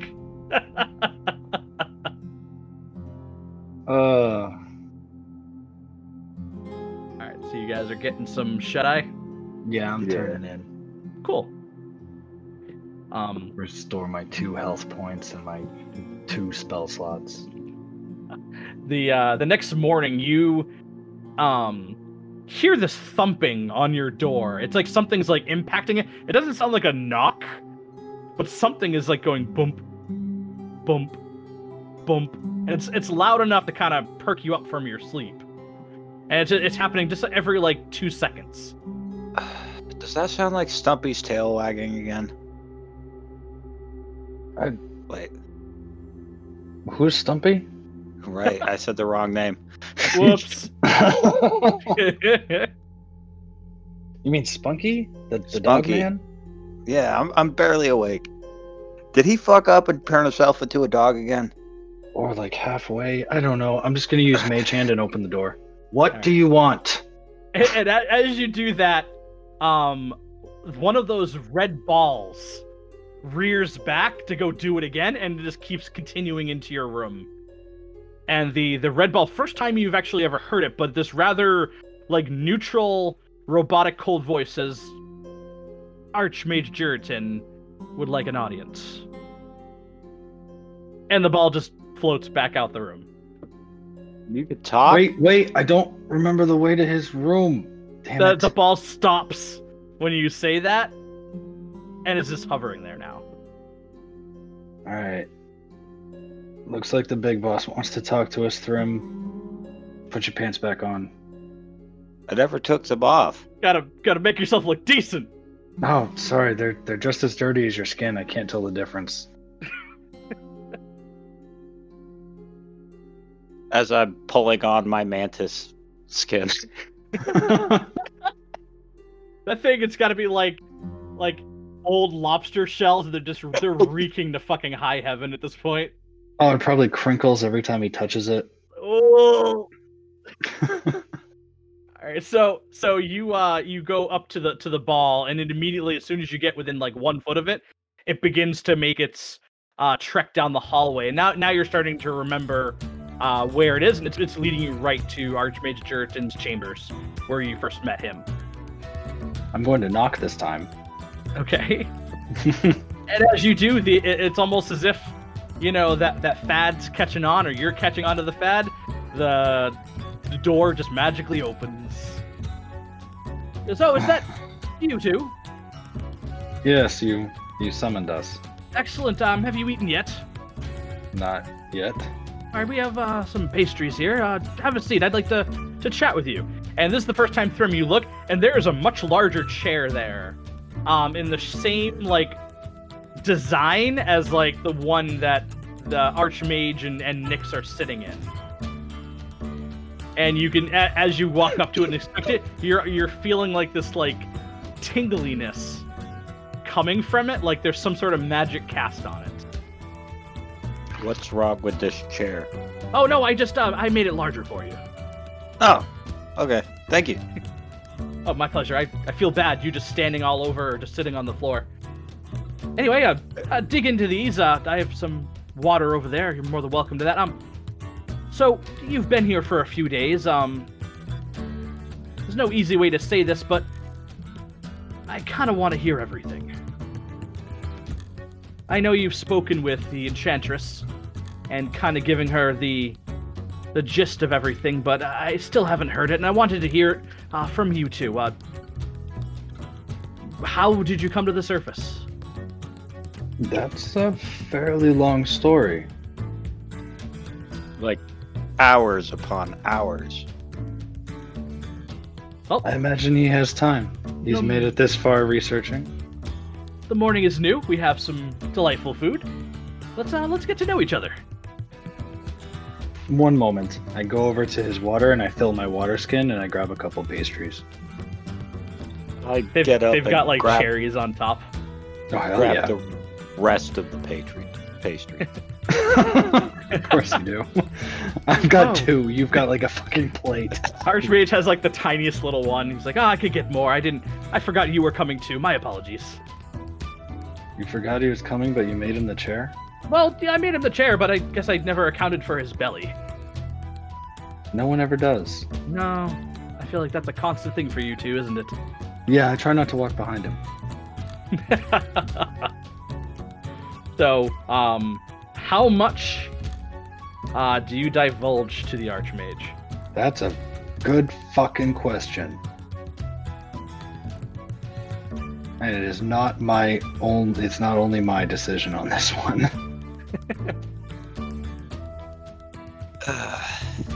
See, this would be a point where Thrym would just like have you talk to him. Like, Yeah. Yeah, he would. Jeritan, Yes. how much do you know of the history of the interactions between Veyron and the Drow? Oh, Veyron, that's if I'm correct, that's one of the lesser gods that used to follow Lolth. Am I correct? Used to is the key. Yes, we received word, and I was told you were researching in the library. I have to admit, I ended up asking, whatever the fuck his name was. I ended up asking Jonas what you wanted to research, just to kind of get a little bit more insight into you. That's partially why I brought you here, too. You were looking up upon the history. It must have been drastically different from the education you received down below. Education, propaganda, whatever you want to call it. That's probably a very apt word for it. Convincing hordes of slaves and, from what I can tell, fodder to fight the wars for the houses. We don't know much about the houses, but everything we've gotten is it's very matriarchal down there. Yeah, it's a tad unbalanced. We don't have a lot of insight here, but from what we've heard bits and pieces, that when there were females on the battlefield, it tended to sway battles quite severely. The females are given preferential treatment. Sometimes it doesn't matter how much promise or power a male may show. If a female shows an equivalent or even lesser power, she's given the teachings. She's given the resources to expand on her abilities. Men are expendable. See, that explains it. This is one of the very rare times we've actually ever spoken to someone down there who wasn't trying to, screw us over or gain entrance for harm. We've had a couple in the past, you see. Hence our trepidation with you two, no offense. Oh, you never know. As I flick a little lightning bolt around my finger. You sense this very genuine chuckle come from him. He goes, I tend to be a pretty good judge of character, and if it was up to Moldrez, you'd be in here as well. You've convinced him. But fair enough. I don't want to deal with the dirt dragon right now anyway. The dirt dragon? Don't tell him that you call him that. I'm pretty sure I've said worse to him so far, and he still hasn't killed me. No, he's... Copper dragons tend to be jesters, in a way, if you will. Now, he'll never do harm to someone who means to do good. He'll mess with people. Did you hear that, Thrym? He's a copper dragon. Would you have ever guessed that? That is not copper. Well, he is middle-aged, and I'm not sure if you know about dragons, but their appearances tend to change as they age. Maybe he's molting, who knows? Anyway. Oh, maybe he hit puberty. Either way. So back to Veyron. I think my conclusion from my research is that after the War of Shadows, something changed. Some schism in the process of how Lolth did things. The War of Hushed Whispers after that, it wasn't nearly as neat or efficient. Somehow, and I have a personal theory on this, when Veyron was working with Lolth, he was somehow able to get the drow onto the surface with no indication at all. After that, things changed. They had to burrow underneath a city to make an imprint. So we don't know. We've always known of the infighting as well. I'm sure you've now understood that's one of the major causes. We don't know, but I have a feeling Veyron may have had something to do with more of that infighting. You very well could have. Thing is, if he was looking to undermine Lolth, what better way to do it than to cause dissonance among her troops? Indeed. Nothing would infuriate Lolth more than a failed war, which she's had 3 times. And not just failure by genuine defeat, but by self-destruction. It shows weakness in her own strategies, in her own tools. This isn't just that she's weaker, she's just less capable. Here's the thing about deities. We're all wizards here. I'm sure you've kind of come to that conclusion. We don't necessarily worship any of the gods, but they're there. They're more powerful than we can ever imagine. The thing is, they do require followers. If there are no followers of a god, that god or goddess no longer exists. I think after the War of Shadows, something happened to the followers of Veyron. I think he lost almost all of them. Thing is, without the the belief and the hope and the desperation and the whimsy of your followers. That's how deities of that gain and lose power. If He Veyron- changed his ideals. His followers before the war followed him because he had similar ideals to Lolth. Whatever changed between him and Lolth forced him to change his ideals, and then his followers couldn't believe in him anymore. Perhaps he needs followers that share his new beliefs. If he's made more known, he could gain more power. That indeed could be anything. So, you're traveling through here. You clearly came from the Underdark. What are your goals up here? I need to contact him. He saved me from Lolth's tortures. Lolth herself tried to kill me, and he stopped her. I don't know why, but I mean to ask him. So you believe he's on the surface somewhere? I believe he's somewhere. Coming to the surface was a circumstance that needed to happen to get away from my house.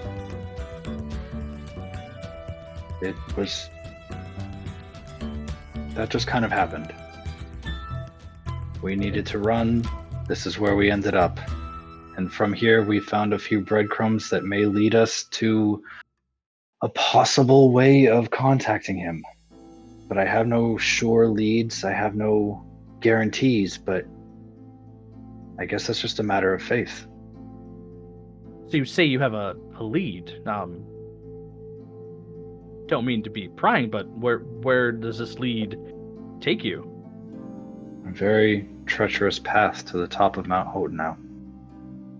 Of a volcano? Yes. Why would the Lord of Shadow want to meet you on top of a volcano? I don't know that he wants to meet me there. But he has been met there before. And there's something about that mountain that calls to me in my sleep. I don't know why he wants to meet there. I don't know how I'm going to call him when I get there. I just need to take the leap of faith. Or my house will catch up to me. And any chance that I have for my own freedom, and his, as I gesture to Thrym, if they catch us, our freedom is gone. Juritan, meanwhile, he's finished his pastry and drank his water. What do you know about gods physically fighting each other? The only things that I know about gods fighting is from the research I did yesterday. You're aware of Corellin. The creator of the elves, yes. You see, when a god or goddess lose their followers, lose their champions, they become weak and influential. They're able to be influenced, I should say. See, Corellin had banished Arashni to the Demon Web Pits. The only reason he was able to was because after the betrayal, she lost almost all of her followers. Have you ever spoken directly to Veyron? He has spoken to me, but I have not been able to interact with him since. Think back to that. How long ago was this? Thrym, how long have we been on the surface? A few weeks, maybe a month. That's about how long it's been. Maybe a couple of months. He spoke to me when he saved my life. He granted me this sword, told me that it would be useful on my path, and that he needed me to help him in something. But he was very vague, and then I awoke from my meditation. I had scars across my chest, and this sword in my lap. That's all I've ever gotten from him. Maybe hints? I thought I felt him watching me in a forest a couple weeks back, but I couldn't confirm it. If you'll entertain an old elf,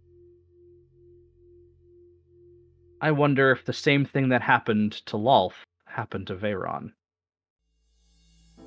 He was weak enough to be banished somewhere, and is reaching out for help from you. Do you think he may have been banished to the volcano? Or perhaps the volcano holds a portal to whatever plane he is trapped in? That's what I was actually thinking is, see, if living with druids and a lot of other, I guess, science-based... You see, if these druids have taught me anything, it's that the elements are indirectly and sometimes directly tied to the plane they belong to. If he's on a volcano, you don't mean the plane of fire. As you're saying that exact thing, he reaches over and he's got a little bookcase near him, and he pulls out this very big scroll and lays it out. And it's this very illustrated, it's got these different globes around it. And he kind of does the same thing. He dots his hand on the one representative of the elemental plane of fire. Fuck! What better place to put someone who lives in the shadows in a place that doesn't have any? He could never hide. Well, I'm sold. The Enchantress told me of your interest to eventually head over to Neverwinter in your pursuit now, I understand, to go to the mountain. Sounds like you have a long trek ahead of you. Very long indeed. Now, I'm no expert in communing with gods, but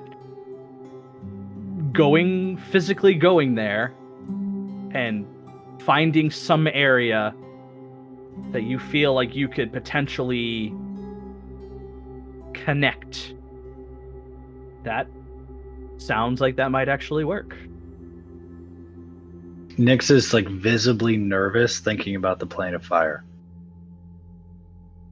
Rem's just eating pastries. And I'm sorry, I didn't mean it to be all about Nyx. Thrym, what are your goals in this whole thing? Pastries.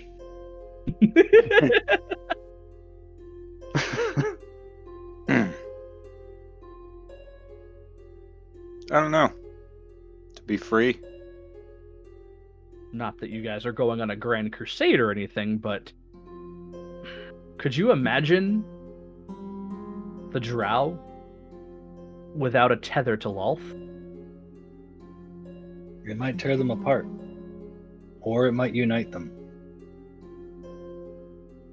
There's just as good a chance that without the competition set forth by Lolth, they may create it themselves.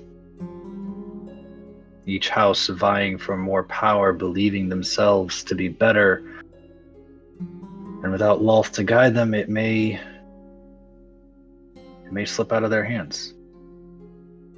But at the same time, without that influence, they could cast aside their differences. The houses could unite. Those are some dire tellings. There's no telling with the Drow. No, there are certainly not. I mean, look at me. I'm a Drow on the surface, helping, Plotting against plotting against my own kind, plotting against the god I was raised to believe was the only one worth believing in. Well, anyway, I hate to intrude upon your destination ahead of you, but it's died down recently, but we have,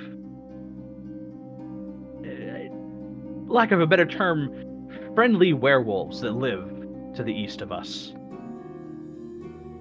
I'm not sure if you have any ties with lycanthropy of any sort, but they're kind of like you, cast out into the world where people hate them based on their looks.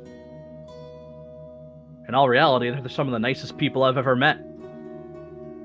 They have a little settlement out there, and we got word that they were under attack by a squad of drow. Now, everything in my research about the drow shows that if you apply a lot of force in a region, they actually will report that back. And they see that as lucrative targets.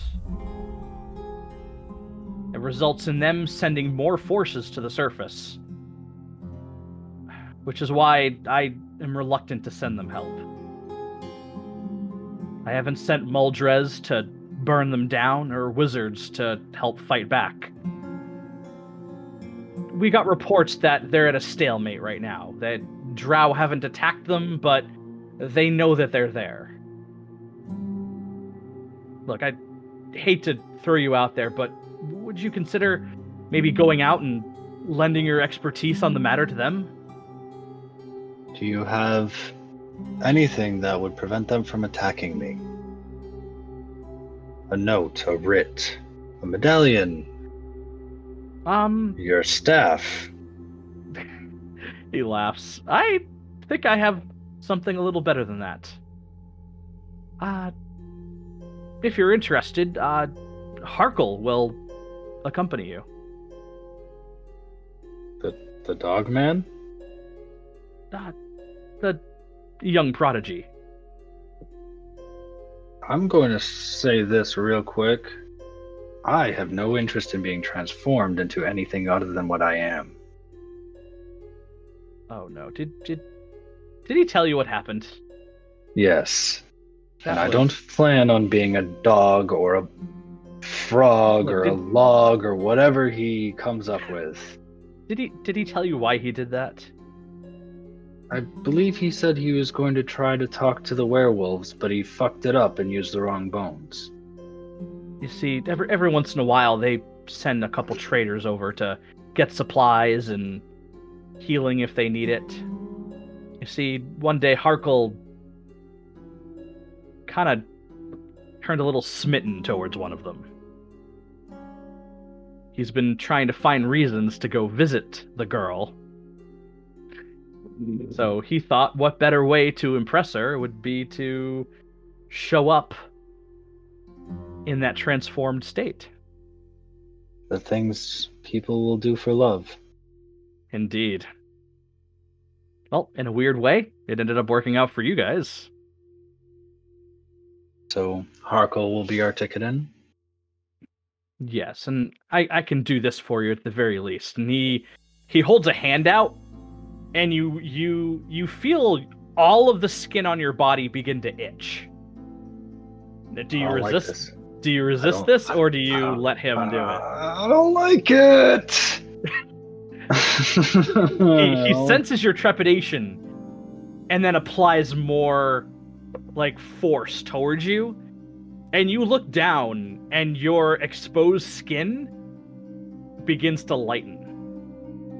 I'm gonna keep resisting it. I don't like it. Okay, roll me a wisdom saving throw. Yeah, against an archmage, I don't think an 8 is going to do it. Absolutely not. He reaches over and he pulls out a drawer and he gets a mirror and he holds it up to you. Nyx, you now look like a surface elf. What the hell did you do? It's temporary. Like you said, they'd be looking for you, correct? Yes. Well, now you don't have to worry about that. It'll wear off in 36 hours. 30, a day and a half. Ugh. Is the ball of fire going to cause problems with this new complexion? You mean Or is this... the sun? Sure. The child in the sky, yes. No, you should be fine.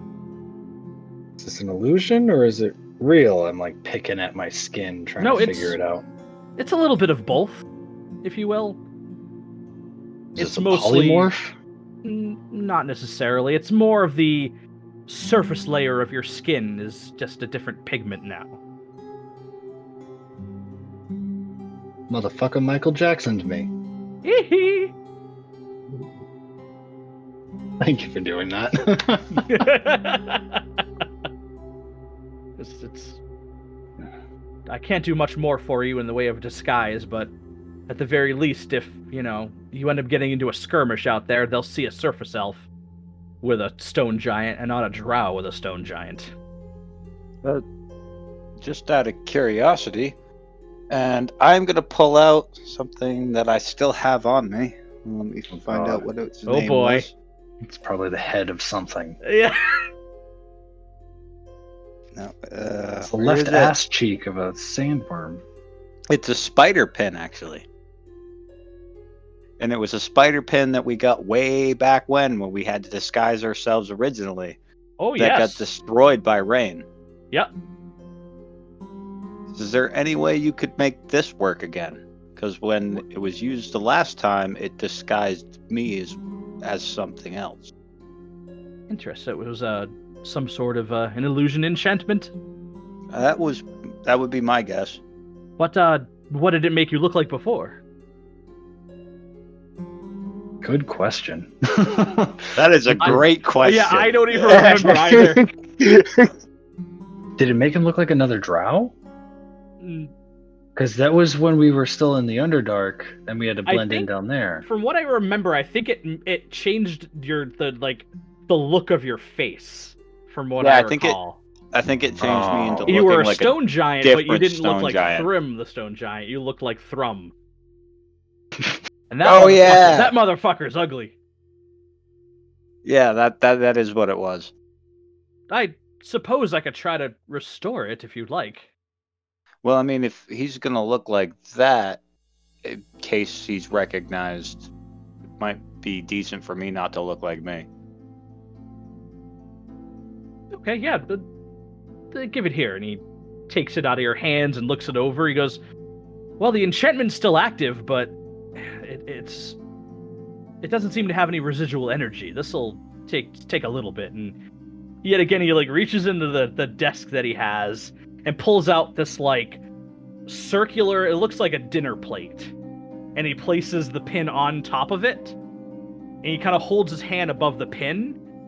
And you both kind of feel this, tingle in the air a little bit. Is this a wheel of mending? It seems to be doing something to the pin. And as it completes, the tingle goes away, and he kind of sighs a little bit, and he picks it up and hands it back to you. He goes, try putting that on now. I kind of gave it a little bit of my energy. Put it on. And Nyx, you immediately notice, Thrym's face doesn't look like Thrym's face anymore. The nose is straight. There's not nearly as many scarring on the face. It doesn't look like he's gotten his cheekbones kicked in 700 times. You should wear that more often. It makes you look less ugly. I don't think that's possible. And I hand him the mirror. Reluctantly, because I'm still staring at my own face trying to figure it out. My God, I'm hideous. How am I ever going to get a gnome like this? Ignore that comment, Jarreton. He's Yeah, I don't know how quite to respond to that one. I wouldn't. To each their own.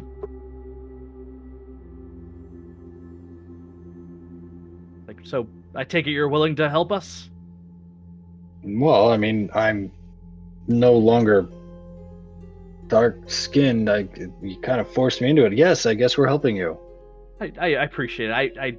I feel bad for not being able to send them help. They really are. They help with the wild animals and whatever have you out to the east. I'd hate to lose their support. Actually, Thrib, this may benefit us as well. Having more outcasts being attacked by the drow, we may be able to recruit them to our own cause. Pretty solid point. I don't think I had asked you, but are you alone on the surface? Yes. Okay. I'm just smiling at that. Jeriton just moves right onto that. Well, I believe You're not gonna roll an insight? No, not worried about it. That's Jeriton. He's an archmage. He could probably read my thoughts right now. Sucks to be you. You guys have been in a zone of truth this whole fucking time. And yet I still lied. Yeah. Well, it's maybe only a quarter of a day travel to where they're encamped out. Harkle knows exactly where it is. I imagine he does. He lives in the tower right across the bridge, right before the registrar's office. Yeah, we've got a bit of a history with the registrar's office, so we should be able to find it. Charlie, she's an interesting one. She is indeed. But anyway, if you don't mind, I've got a little bit of a tutoring thing I have to take care of. If you wouldn't mind going to see Harkle about this issue. Yeah, apparently I've only got so much time with this light skin. So yeah, we'll take off. I'm sure we'll see you again. Absolutely. Please return to me as soon as it's done. We will. Hey DM, question. Yes. My coin of sending, does that only connect to Il'gynoth, or is that like a coin that allows me a single use of the spell? No, it directly connected to Il'gynoth. Fuck. All right. Yeah, they work as a pair. All right, so you guys leave the Archmage's chamber, and on your way back to the front door, you look across, and so you guys make your way on out. You guys are headed right to Harkle's place? Yeah. Okay. So you're both just oh baby. You guys head across from being light-skinned. just physically hurting your soul. Ugh. Probably can't jump anymore either.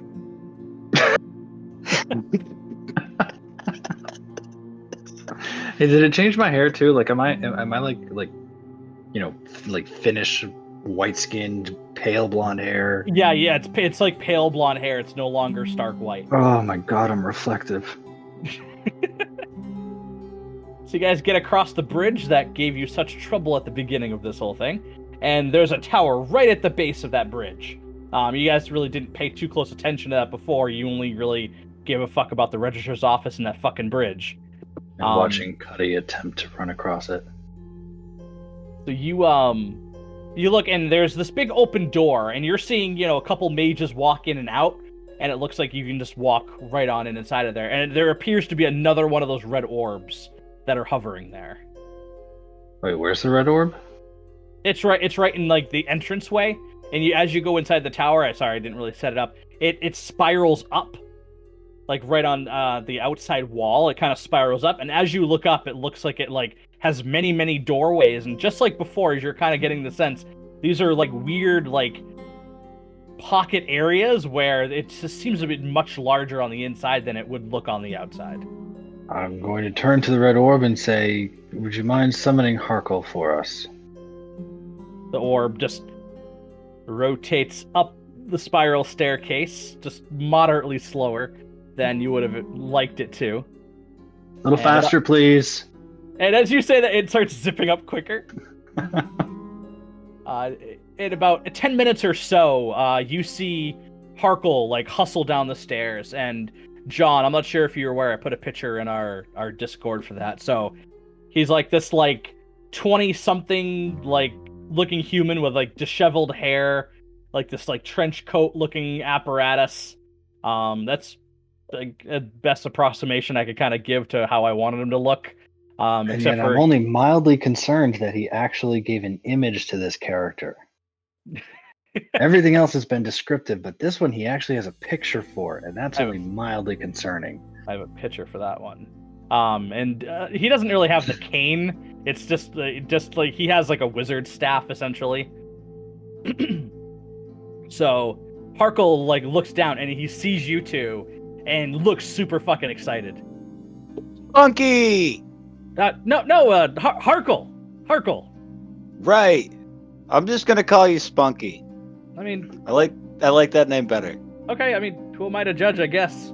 What can I help you with, you guys? The Archmage would like you to escort us to the werewolf encampment.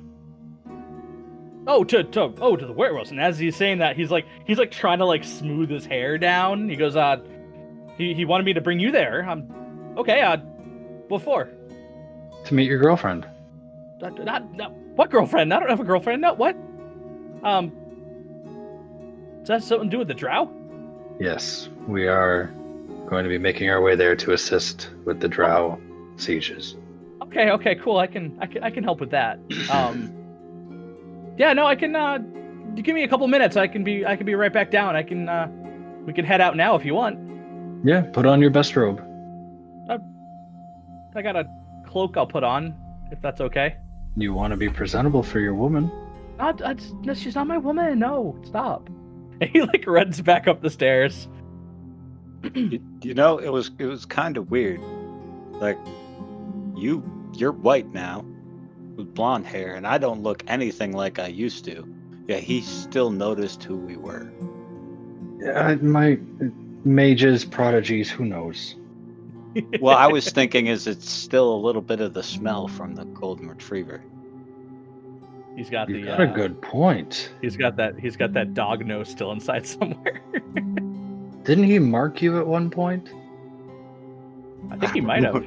I think he did. I think he did. All right, so as you guys are bantering about him understanding your identity, he comes back down. He goes, I never really explained it. Your skin's different. Yes, your boss did this. I'm not thrilled. Well, But he says it's not permanent, so it's fine. Oh no, that is yeah, no, he put a lot more power into that one as far as I can tell, but that one'll fade away too. Don't worry. It'll probably take a little longer. Usually those kind of enchantments will last about 24 to 28 hours, but judging by the aura coming off that's at least 30, maybe 40 hours. That's about what he said it would last for. I knew it. Doesn't make me any more comfortable with it. Well, you know, it's kind of cool looking. I'm not, you look pretty ravishing. You could probably pick up a couple ladies or something, It's the least of my concerns. I've tried. He's just oblivious. Oh, is he? Oh, yeah. I'm coming in the same boat, so But anyway, yeah, no, we go a little bit north out of town, and then we head east, and we can be up there in half a day. It's fine. It's not that I don't find women attractive. When you're raised in a culture where men are only used for breeding purposes, and love and all that stuff is, you get killed for it. Okay, you just don't get used to these kinds of things. It's fun. Whatever. Wait, so you breed and then they kill you? I mean, their god is a spider, so that kind of makes sense. Oh, yeah, that's a good point. Maybe you, like, you know, have your way with a girl and then, like, you get wrapped up in a web. It's more like they have your way with you. Oh. Oh. It's I mean, not like- as fun as you'd think. Yeah, it kind of sounds cool at the beginning, but yeah, the rest sounds horrible. No, it's more like milking. No. Okay, let's head out, boys. You're welcome, boys. So Harkle brings you out of town, and you go past that wonderful owl statue, Thrym, that you're growing to hate. Is there like dried again. loogie on it now? Yeah, it's like there's like this discolored stain that's dried up on it. And there's a new one because I just spit on it again. Oh, that's gross, but I don't know who made that, so go for it. Yeah, it is he's- gross. Look at it. He's a stickler for good architecture. Fine. Like, well, I don't know. Do you know much about werewolves? Aside from the fact that they are humanoid wolves. Yeah, they kind of got afflicted with a curse essentially, and there used to be this common misconception that once a month they'd turn into a wolf and stuff like that, but actually they can kind of do it on command whenever they want. It's gotta So- be useful. Yeah, but yeah, if you see a human that looks like a big wolf, like, don't attack it. Don't attack it all. Like, wait for me to give you the signal, because some werewolves are bad, but these ones aren't. And I'll try to keep that in mind. one of them is gorgeous. But anyway, that's not why we're going, right? We're going there to take care of the drow, no offense. Yeah, no, that's why we're going. We're not at all going to give you a chance to see your she-wolf. She'd never go for a guy like me, let's be real. I gotta ask, is it the wolf form or the person form that's more attractive to you? Oh, it's the person. She's a human. You sure? You don't like the Yeah. tickle of her tail? No, that's not really something I'm into. Might have been a few weeks ago. What does that mean? I You mean, were a you were a dog. Well, probably not. That's gross. Hey, we don't judge. Much? So you guys find a basic path, nothing that like a cart would travel down. So now you've gotten off like the main road, and now we're heading east, and it's taking a couple hours, and you guys are now getting into more area that is more familiar, as it looks kind of like the area, Thrym, that you saw that the stone giants kind of inhabited. It's getting kind of hilly. The trees are kind of scarce, and way up ahead, like miles and miles ahead, you're noticing it looks like a rather large like pine tree forest. And Harkle points in that direction. Goes, yeah, that's the area right there. We got to go into there. All right. Should we expect anything to happen on our way? On the path, not particularly. Actually, that's what they help out with. They kind of keep these paths clear of, the occasional owl bear that's hunting for people, or, I guess goblins every once in a while when they show up. But usually there's nothing else. Not in this area. So it's a strictly diplomatic mission. Hooray! I'd hope so. You guys want to get into a fight? Sometimes. Oh, I okay. like killing things. Oh shit. Okay, I'm glad I'm with you guys in case something does happen. I cast mage armor. Why are you doing that? Just, I am. Don't worry about it. All right, that's. I mean, I guess when you're doing that, and he like holds his hand above his head, and you can see that same shimmer happen on him, and Harkle casts mage armor as well. I try and fit in and hold my hand above my head, and nothing happens. And nothing happens. Fairy dust. As you do that, Thrym, like you see Harkle like hold his hand up, and a shimmer appears around your body, and he just kind of shrugs with it, and it was just like an effect. He used prestidigitation on you. He's like, I didn't want you to feel left out. Well, thank you, Spunky. Heart. Okay, I'll learn to live with it. So you guys get after a little while. Thrym, you are fucking loving this. The sun is bright in the sky, and you have no issues at all. Like you everything is just a minor tint to the green, as Nyx, when occasionally you glance over and just kind of catching it in his eyes between your, trying to shield yourself, just kind of looking at Thrym to see what his body language is telling you, and you're noticing there's a little bit of green tint to his eye as well, signifying that injection is working. Nyx, you're having a miserable fucking time. Oh, because there's no clouds in the sky. There's no clouds. My cloak's hood can only do so much, and now my skin is white, so it's like reflecting more of it at me. I got nothing protecting me. I'm hating this. As you're getting closer, Nyx, everybody, you are looking forward to this pine forest because it is thick. And you're now noticing as you're getting closer and closer, there's significant amount of sunlight reduction in there. So you feel confident you're going to feel very comfortable inside this forest. I am walking just a little bit faster to get to it. Harkle kind of senses that too, so he kind of picks up the pace too. At this point, you're noticing the path is like going away.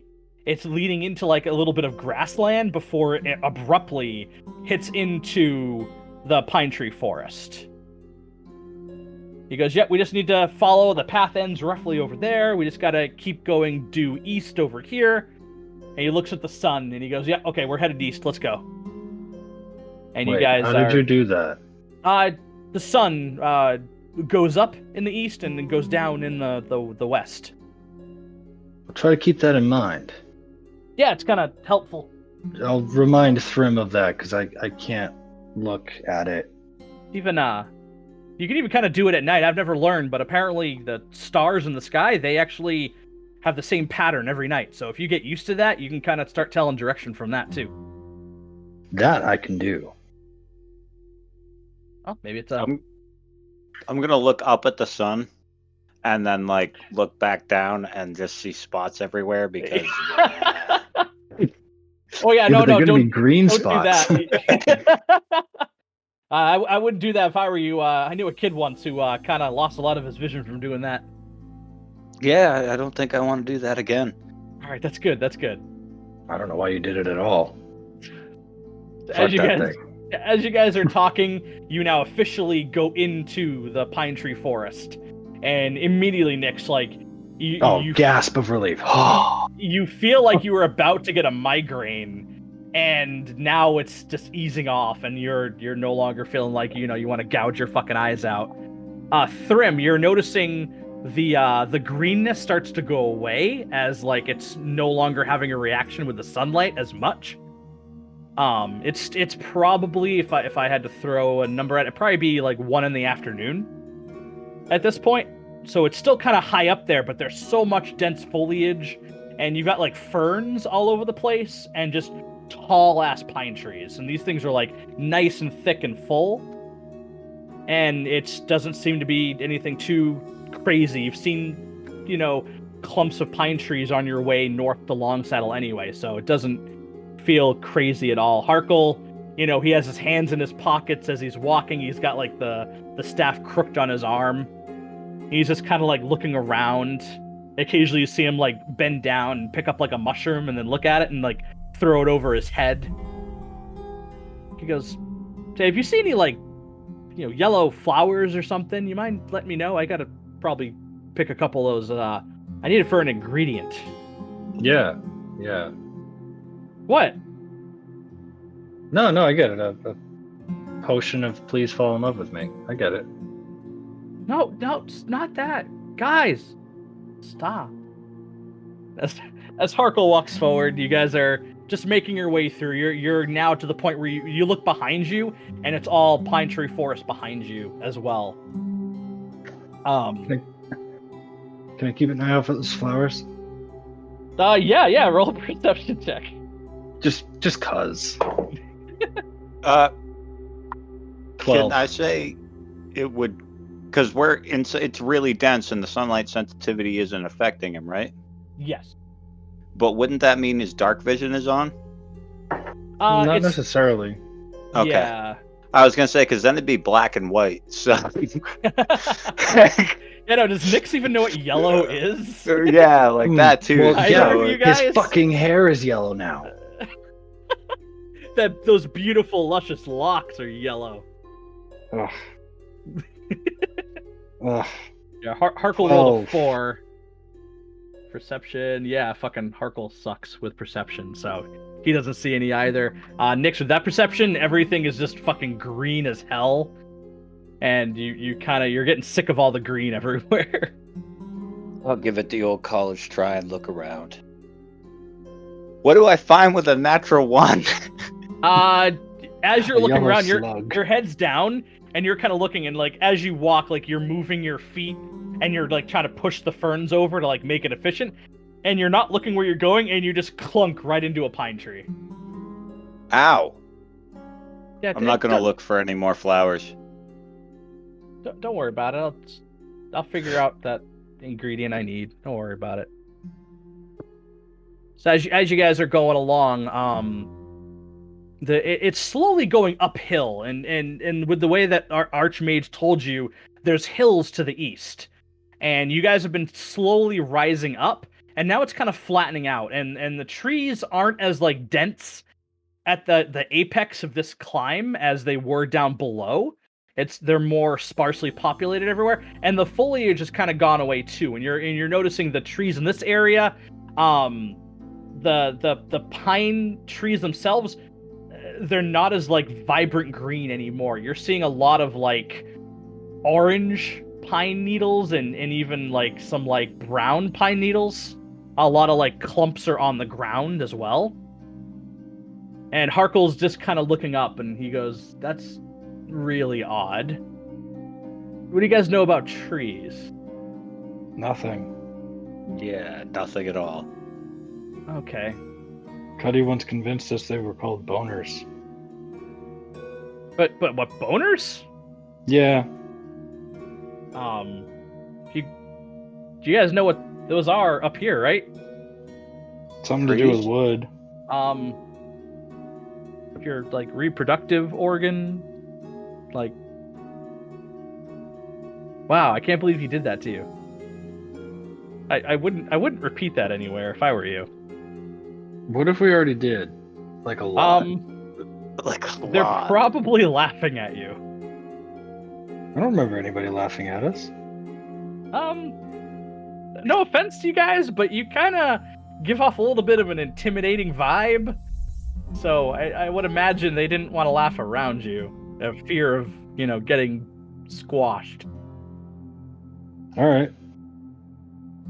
I guess. I don't know. Anyway, it must be some sort of insect or something. These pine trees look like they're starting to friggin' die. I mean, look at that one over there. That one literally lost like all of its pine needles.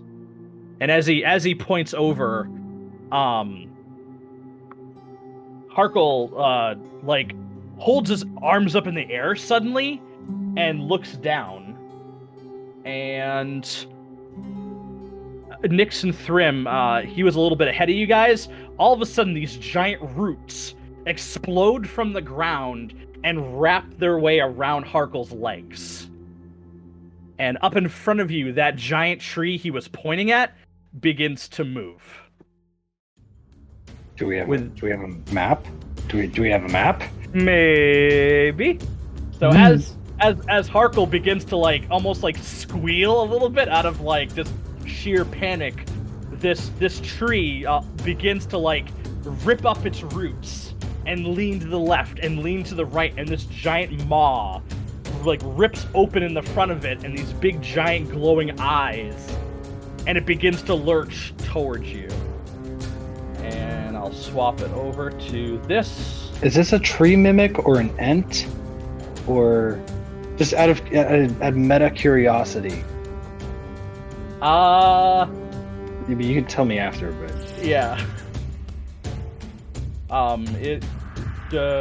Actually, yeah. You guys have never come across a mimic before. Yeah, I'll tell you after. all right. Spunky, are trees supposed to do this? No, that's not a fucking tree. That's not a fucking tree. All right. Good to Should we know. kill it? Yes. Fucking kill it. All right. Calm your dog tits. I'm not gonna let that go. All right. All right. Not gonna argue with that. 14. And 10 for Thrim. Plus 0. See, I knew you gave Harkle an image for some reason. I was like, this fucker's gonna die on us. I know it. After everything you guys did to keep Harkle alive. Oh, that fucking dog, man. Well, I wasn't actively trying to keep him alive. I tried to kill him at one point. You did, you fucking guy. Yeah, but now, you felt bad Now about it. his precious life is in your hands, essentially. Well, no, it's in the tree's hands. That's literally. All right, let's see here. I gotta zoom in. I'm way too out on this map. You can All see right. the beautiful details. So Harkle is. Like that token. Thank you. Gorgeous. It's gorgeous. Harkle's grappled. It is grappled, yes. Hmm. But the roots are very thick on that. Thick enough to be a target. Anyway, Nyx, you're up. Can I see that the roots do the roots have a base that's like away from Harkle? Yeah, in the back of the tree, it looks like they're almost like tentacles on the ground, and two of them are still like planted in the ground, and you would assume that those are the two things that are holding Harkle in place. But they're coming up directly underneath him. Yes. Yep.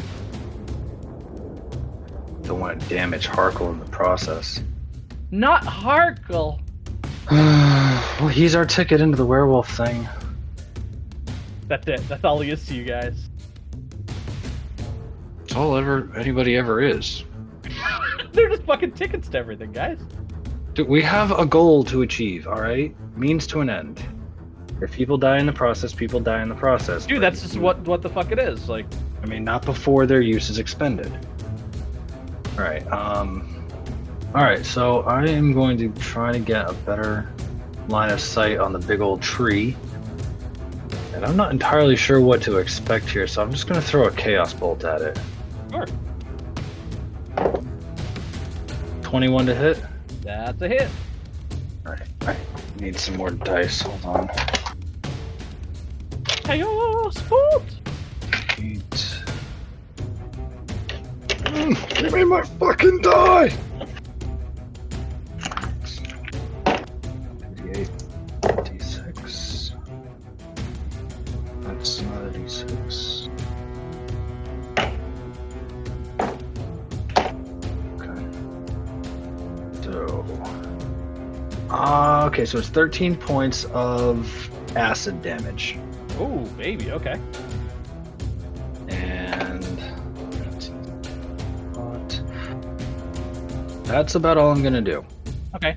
You didn't get the that trip on that Chaos Bolt? No, I need doubles on the 8s to get that. Okay. I wasn't sure. No, I got a 6 and a 1 on the 8s, and it was either acid or poison damage. I was like, I'm gonna go with acid. Oh, I see. Yeah, the 8s have to match for it to jump. Cool. All right. And that's it for you? That's it for me. Cool. So Harkle is panicking underneath this vine around his leg. At the start of his turn, Harkle receives 6 points of bludgeoning damage as the roots begin to squeeze him. I'm officially messing with a character. I was able to kind of just roll with Cuddy, but now I gotta manage Harkle's character sheet. Oh no. Oh no! Things to do! Oh damn it, the DM made an NPC and now he has to do work. God, I get to play the game too, to attack my own monsters. He's kind of panicking right now.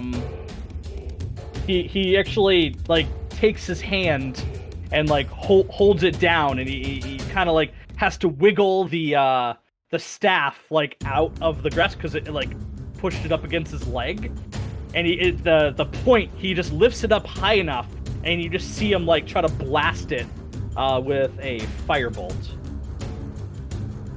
Fancy. Fancy. That's easy. I was hoping for fire damage. And that. Hi, John. Where's the D10s? Oh yeah, with the firebolt, the roots seem to kind of explode out, and you're noticing it's like this like dark, oozing sap that explodes out of it, and the vines kind of limply fall to the ground and then slowly pull back into the ground. It looks very fluid. It doesn't look like stiff like wood at all. Boner joke, but it's not something you would have expected to see from like a tree essentially. And with that, Harkle is free. He used his thing. He is no longer grappled. Let me get rid of the status effect symbol here. And Thrym, you notice Harkle like scampers over to where you are. And Zen, give me uno momentos, because before Thrym's turn, Thrym and Nyx, you notice, and especially you, Nyx, you start hearing rustling from around you. And you look, right and on the trees too. there are these like dead bushes around you, like old, like they look like round bushes, and they begin to separate and stand up and almost look humanoid in form. Fuck me, how many are there? There's a lot, and they are indistinguishable from bushes when they stand still. With that, so 2 are going for Thrym. That one doesn't make it. This one goes for Harkle. 3 are going for Nyx. Program comes in handy. Alright, so we'll do the 3 for Thrym. One's a natural 1. 16 and a 15, Thrym? Nope. No, on both those? Yep. So these like little like humanoid twig creatures come like helter-skelter towards you and begin to like rake at you with like these barbed like hooked fingers, and your thick hide, it just scratches up against you and doesn't even leave like any marks on your skin at all. 1 goes for Harkle. That is a hit for 3 points of damage to my boy. And then 3 are going for you, Nyx. A 15, a 16, and a 1. The 16 meets my armor class. Okay. So the 15, so you're getting 1 little scratchy poo. 3 points of slashing damage. Ow. And that brings The it to blood. you, Thrym. The blood is more apparent on my light skin. It is very bright on your skin. Okay. Now, I actually have 2 questions for the DM. Yeah. 1. So, Thunder's Lightning. Yeah. The spell we took it off of originally was Elemental Weapon. Yeah. Can I use Elemental like Elemental Weapon, or is it just Lightning? I think it's just lightning. Okay. I kind of figured, but it was worth a shot. Yeah, for sure. Alright, and 2... So, Green Flame Blade. Is it a melee attack with my spell, or a melee attack with my weapon itself? So you cast it as a spell, and then you make 1 attack with your weapon. Okay. Okay. So you're gonna polish off that brand new cantrip. Yep. Cool. But before I do that, I'm gonna burn a spell slot and activate Thunder's Lightning. Okay. And then I am gonna use green. It's a bonus action to activate it. It's a bonus action to activate, but what's the specifics on the green flame blade? Is that a bonus action, or is the activation and the attack incorporated into one action? Yep, it's that spell is considered one action, so it imbues the weapon and he gets one attack with it. Well, fucking damn, man. Yeah, it's pretty cool. Way to stack your damage. Yeah, I picked that one for a reason. Alright, so I am going to do that, and then 19 to hit. Yay, yeah. Which one are you hitting? The one to your left? The one directly, to my left, directly in front of me. Sure, yep. That's a hit for sure. Roll that, and then 5th level, so I roll an extra d8 fire damage. And then the second creature also takes a d8 fire damage. So this is the original hit. Yeah, 1d8 plus your spellcasting ability modifier. Which is what, 0? It's not much. What is that? Your spellcasting ability is intelligence. It's +1. Mm-hmm. Alright, so use that one. Okay. So for the weapon itself, it's 19 for the weapon itself, then +5. So 24 points of damage to the guy in front of me, and then it jumps and does holy shit. And I rolled. Okay, so then I rolled an 8, so 9 points of damage to the one directly beside him. Okay, so you go attack the first one, and you notice you had imbued it with that green flame, and right as it strikes, simultaneously, it's like that green fire just bolted right off to the second one next to you, and they both just immediately collapse into this green fire and are out of the picture. All right. And then, let's see, I can't really move because I'm still within attack range from that guy, and because I used, well, actually, this is another thing, because Green Flame Blade is a cantrip, but I use a melee attack with Thunder. Can I roll a second attack, or is that a different action? So nope, I can't use using that a cantrip action? Is still an action, yeah. That's what I figured. I can't do that. That's the trade-off with that. I can't use that till next level. Yeah, I think at 7 you get that. You can use a cantrip after you attack. Worth it, though. Well, it's either you hit the same, you choose, you hit the same target twice, or you hit 2 targets at once. Mm-hmm. So it's an interesting trade-off. It is. And if I hit, I get to roll 2 d8s just for that one target. Which is cool. All right, so that'll be my turn. I won't move. Cool. All right, so pop a tree. All right, the tree is tree blight. So these like creepy, gnarly-looking branches, Thrym, you see them just whip right down towards Harkle. And a 2 and a 4. So none of those attacks hit their target. And then all of a sudden, underneath you, Thrym, I need you to make a... Actually, no. Grasping Roots is a melee weapon attack. So if it hits you...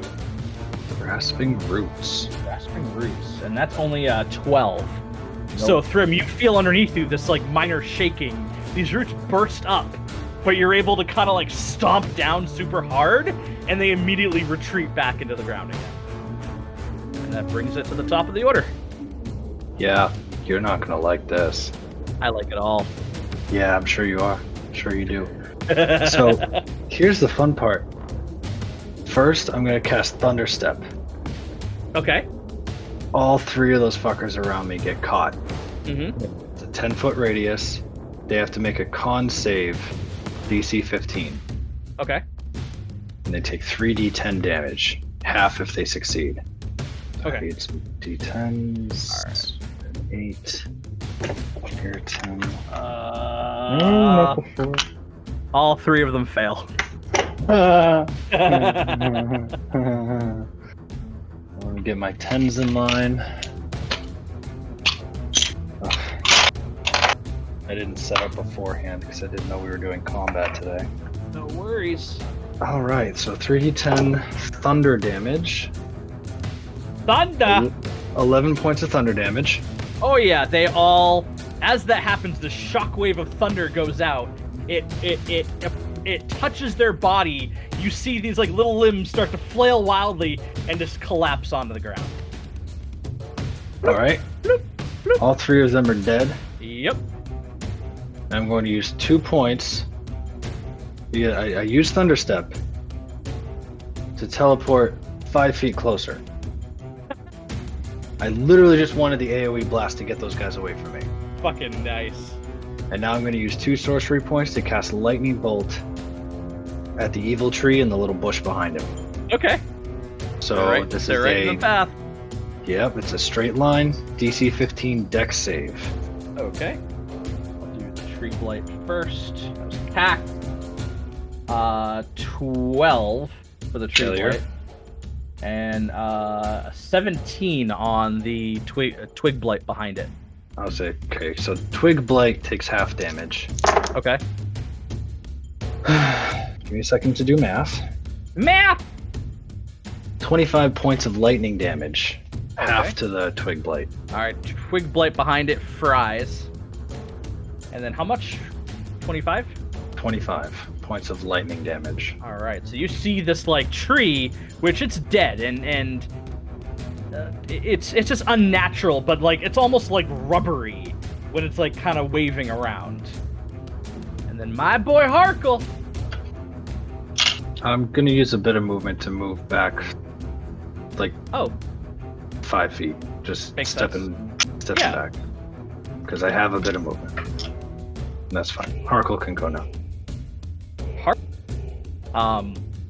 be that as it may, as he like backs up, he had turned his head away and he looks back, and this giant fucking like limb just smacks him right in the head. And as that happens, he like holds his hand out, and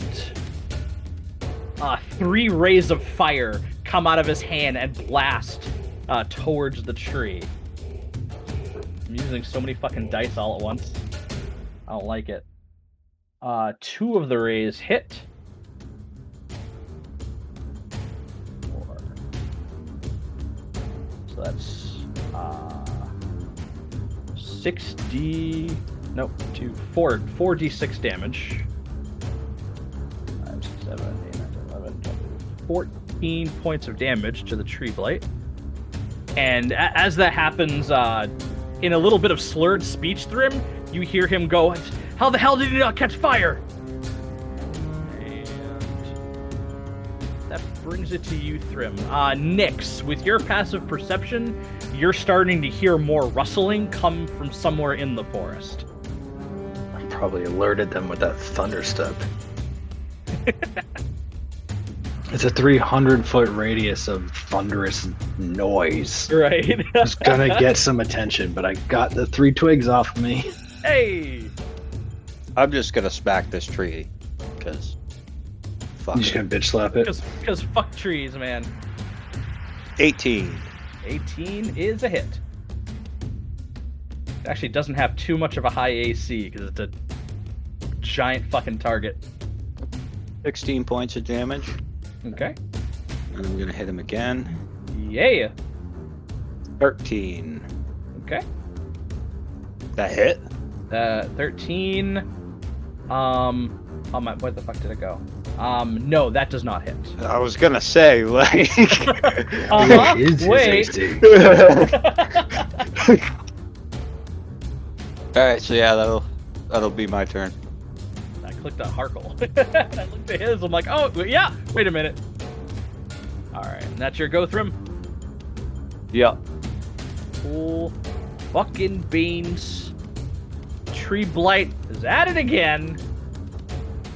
You're the closest target that kind of whacked it, and it growls at you.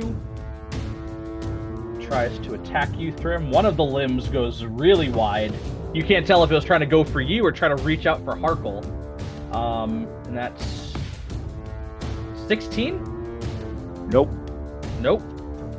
So the limb, you just kind of like, as it comes down, you like counter it with your Warhammer. And you are within 15 feet, Nyx. Yeah. 17 to hit. Shield. Shield. So you activate that, you feel the rumbling, and at that split second, you've seen it happen before, you pop up your shield as the roots come up, and right as the thorns begin to grab it, you hear this like screech, and then they immediately like go back into the ground again. That's a fucking good shield.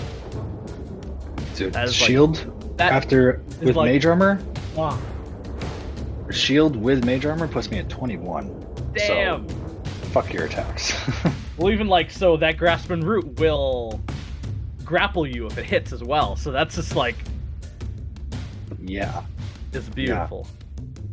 And I know that because I saw Harkle get caught in it. Yep. At the top of the round, Nyx, you're hearing that rustling get a lot closer. Although looking around real quick, like at the start of your turn, you're not seeing any movement around you. Yeah, I am going to rush up to Harkle and cast Cure Wounds on him at 2nd level. Aww. I need my guide. We need our horny fucking human boy. Yeah, I need my horny boy. I had to. Alright, that's... Oh, okay. 19 points of healing. Damn! Harkle looks way fucking better than he did. Let's And not as get you- caught up. I hear more things coming. Because you hold your hand out towards him to cast that, I'm assuming? You have to, it's a touch spell. Yeah, so you get right up, and this look of like relief on his head. He looks very appreciative that you did that. Yeah. And that's gonna be my turn for now. Okay. I'm not gonna burn anything else right now. Alright, brings it over to Harkle. I have to remember to take away that spell slot from that spell he did last turn. I'm sorry, that Twig Blight. Rolling it now. Fucking missed. Okay, I'm glad. That's a lot easier. That Twig Blight should have swung at Harkle, but in retro Alright. rolling, he missed the attack. Harkle getting swung at, feeling a little bit better. 18 to hit on a firebolt. That's a ranged spell attack in melee. Unless he's Oh. targeting the end. Disadvantage, right? If he's attacking the twig, it's disadvantage. If he's attacking the tree, it's fine. Okay, yeah, he's attacking the twig on that. There's disadvantage. So that is 13, which meets the Twig Blight's AC. It's 2d10. Out of curiosity, what level is our prodigy wizard? Same as yours. I didn't go too fancy on him. Qualifies him as a prodigy? Well, for his Well, I mean, age, yeah, and I guess Thrym and I are like a couple hundred years old each, so it works. right? Alright, so the firebolt goes and just this large explosion happens right in the core of it, and like the limbs kind of scatter all around you. Thrym, a little limb like lands on your head from the dead Twig Blight. And Harkle actually kind of like hides behind you, Nyx, a little bit to kind of create some more distance. And Thrym, that's you, boy. So we'll just attacked our big tree friend here. 18 to hit. 18, yay. 15 points of damage, 15, and 18 to hit again. yes sir. 20 points of damage. Hot damn. Alright, so as you're landing these massive blows, all you are seeing, as it's kind of piercing into the bark, this like viscous, more of that viscous black liquid is pouring out. And now the external limbs above it seem to be drooping really bad at this point. Are you staying right there, Thrym? I'm gonna move to here. This I'm fucking guy. Still within 5 feet, correct? Yep. Yeah, I'm gonna move to there. Look at this stalwart protector of the weak. And that'll be my turn. All eyes are on you, Thrym. Both 19 to hit. One definitely hits. Where's my tree limb attack? 17 points of bludgeoning damage. And Thrym, underneath you, that is a natural 20 on the grasping roots. Okay. So you are grappled. Until the grapple ends, you take damage at the start of your turn. And that's it for now. So you are currently grappled. And Nyx, at the start of your turn, you hear more rustling coming from the south would be, and if they're coming out of the tree line right about there, like way down. Okay. But they're just slowly like shuffling with their little creepy tree limb like legs towards you. And they are at the. Whoa! Why did I do that? Go right ahead with your turn, sir. I just gotta do their initiative. Oh, that makes it easy. Oh.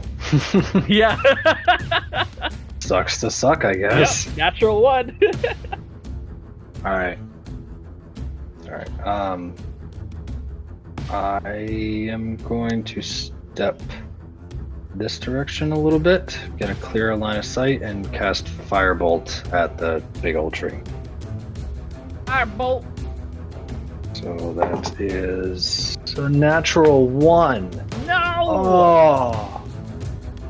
Okay. All right. Sometimes it do. Sometimes I do. You're not burning anything else for this, fucker. All right. That's your go. Yeah.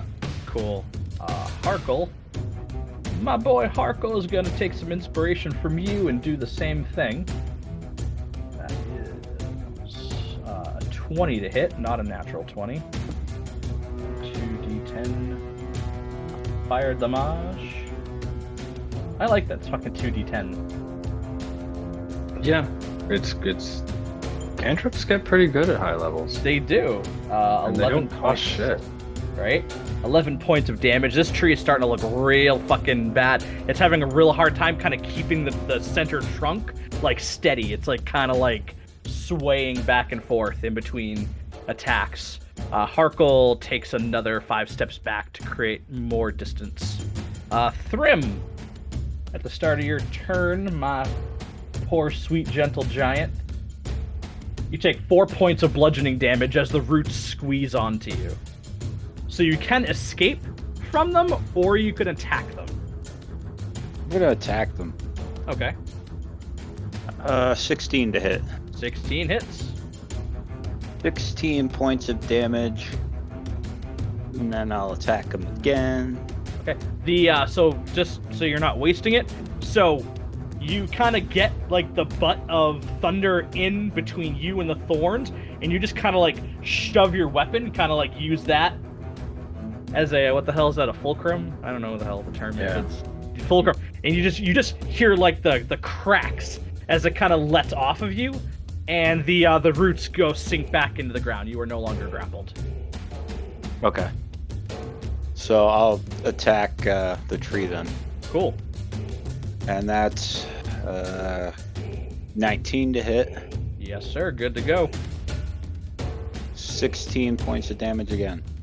Okay, this thing looks like it's pretty close to collapsing. Okay. I'm gonna use, what's it called? Action Surge. Can you use your axe and surge? And attack him again. Okay. Oh, thank God. I thought that was a 1 for a second. So 14 to hit. 14 does miss. Okay. Swing again. Yay! Natural 20. Holy shit! Alright. Well, that's good. That is excellent. And on his hits, that's gonna wreck this Okay, thing. so 29 points of damage. Oh my dear God. Thrym, how do you kill this thing? Just gonna swing around and like Thunder's just gonna go through it, and you can see like the lightning from Thunder like go up through the entire tree as Thunder just rips through it, like pretty much all the way through the dead tree, and then it just topples over. Nice. So it topples over away from you, and Yes.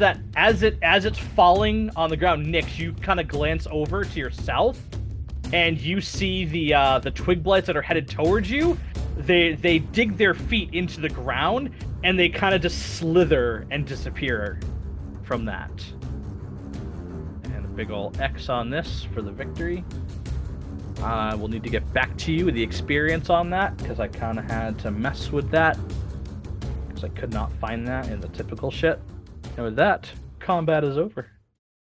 Harkle like rushes over to you guys, like gasping for air. He's like, "That was fucking incredible, guys! Holy You- shit!" Harkle, you said we wouldn't run into anything in here. I thought the werewolves had this handled.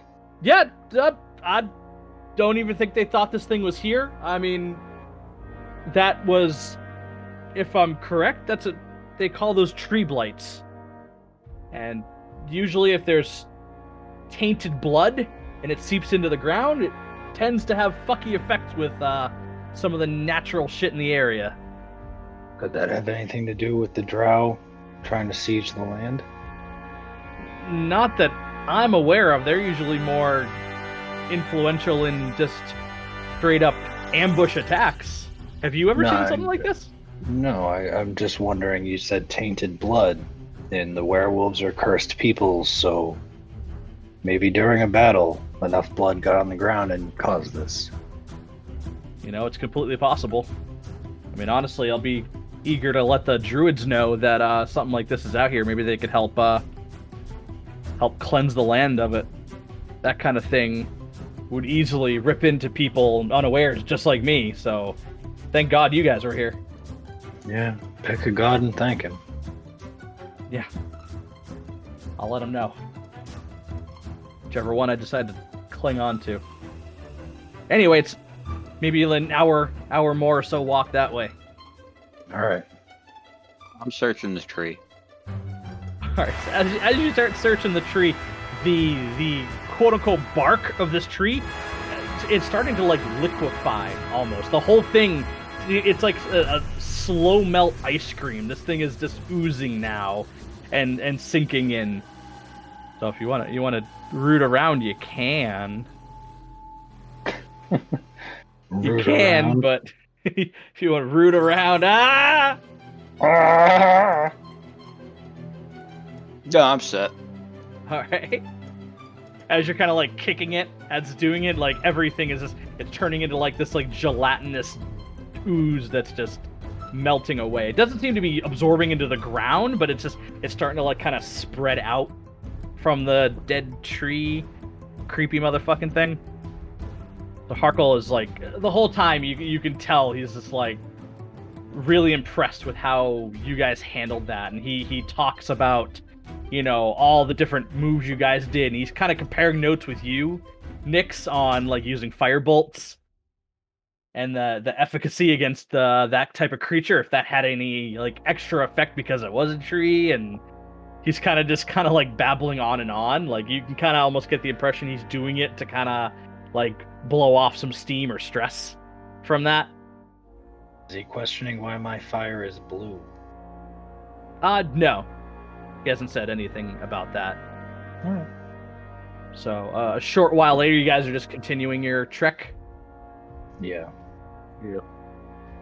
So, yep, just Nothing else super exciting happens. There's no other... That area had the majority of, like, the dead-looking pine trees, or the crappier-looking ones. The rest is all beautiful and gorgeous. You could kind of maybe get the impression that tree was causing that kind of decay in that area, but without, like, investigating it further, it's just kind of a theory in the back of your head. As you get closer, Nix, you notice there's a shape up in a nearby tree, like, looking at you. Like, maybe, like, 200 feet away.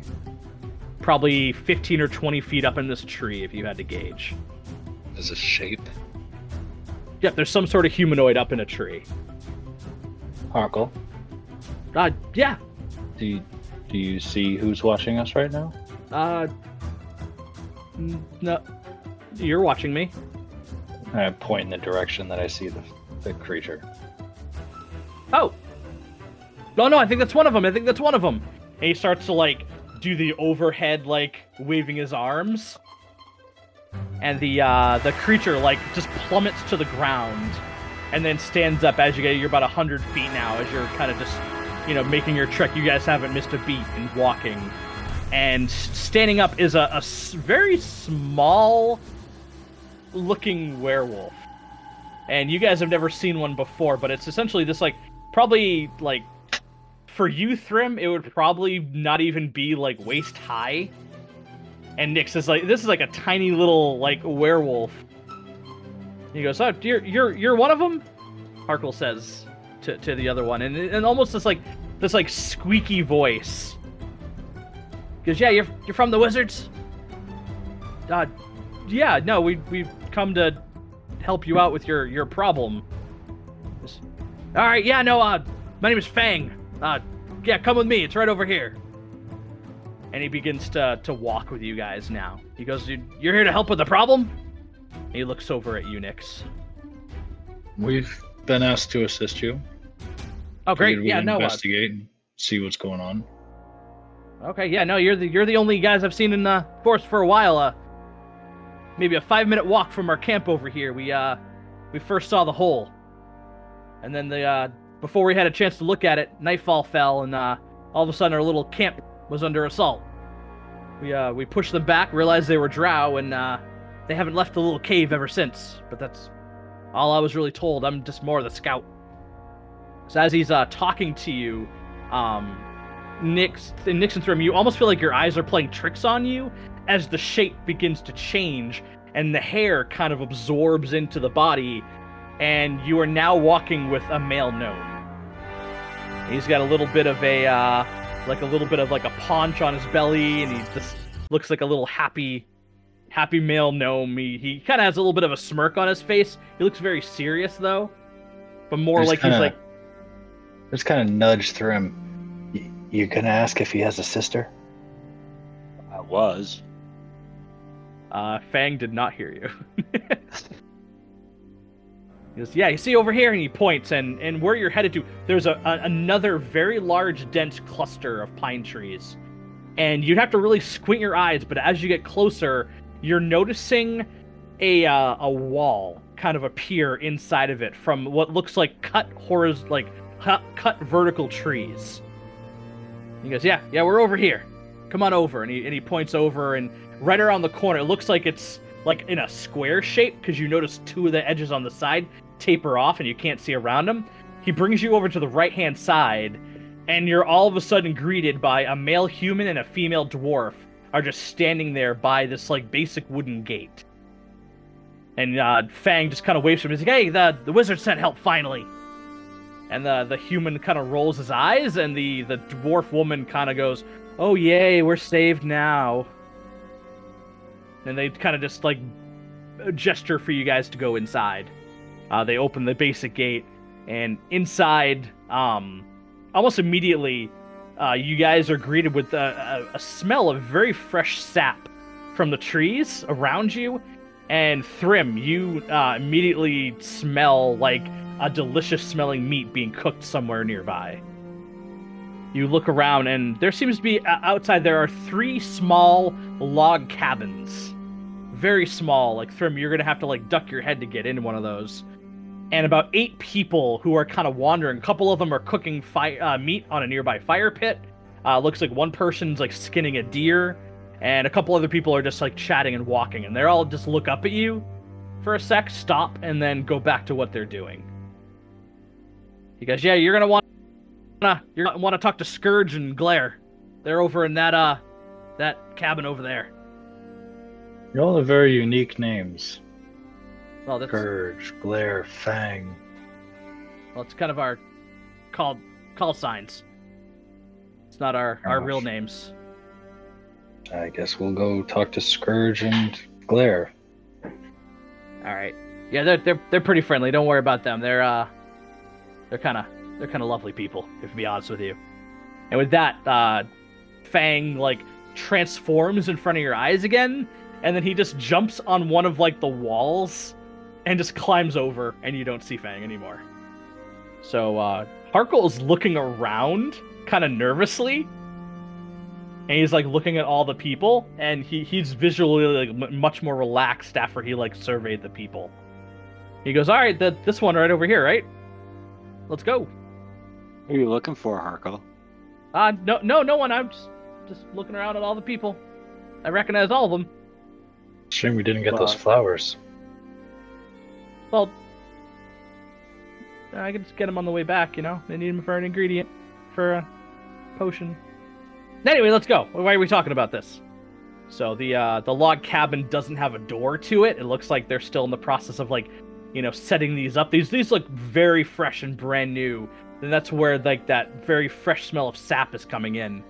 And on the inside, as you guys walk in and Thrym, yeah, you have to like really like get like a real big bow to get in there. And you pretty much your head like scratches the ceiling of this log cabin. You're greeted to a slender female elf with a long brown robe. She has purple hair tied in a bun, and she's wearing these like rather beautiful earrings that stick out because they're glowing. And you're seeing a mid-50s male human with a stained white shirt looking from like sweat and dirt, and red pants. He has long black hair tied in a ponytail. And they're just kind of like, both of them have their arms crossed and they're discussing stuff. And they look up at you. And the female walks towards you, and she holds out a hand and says, Captain Scourge, you're here to help with our drow problem? And that is where we'll leave our episode.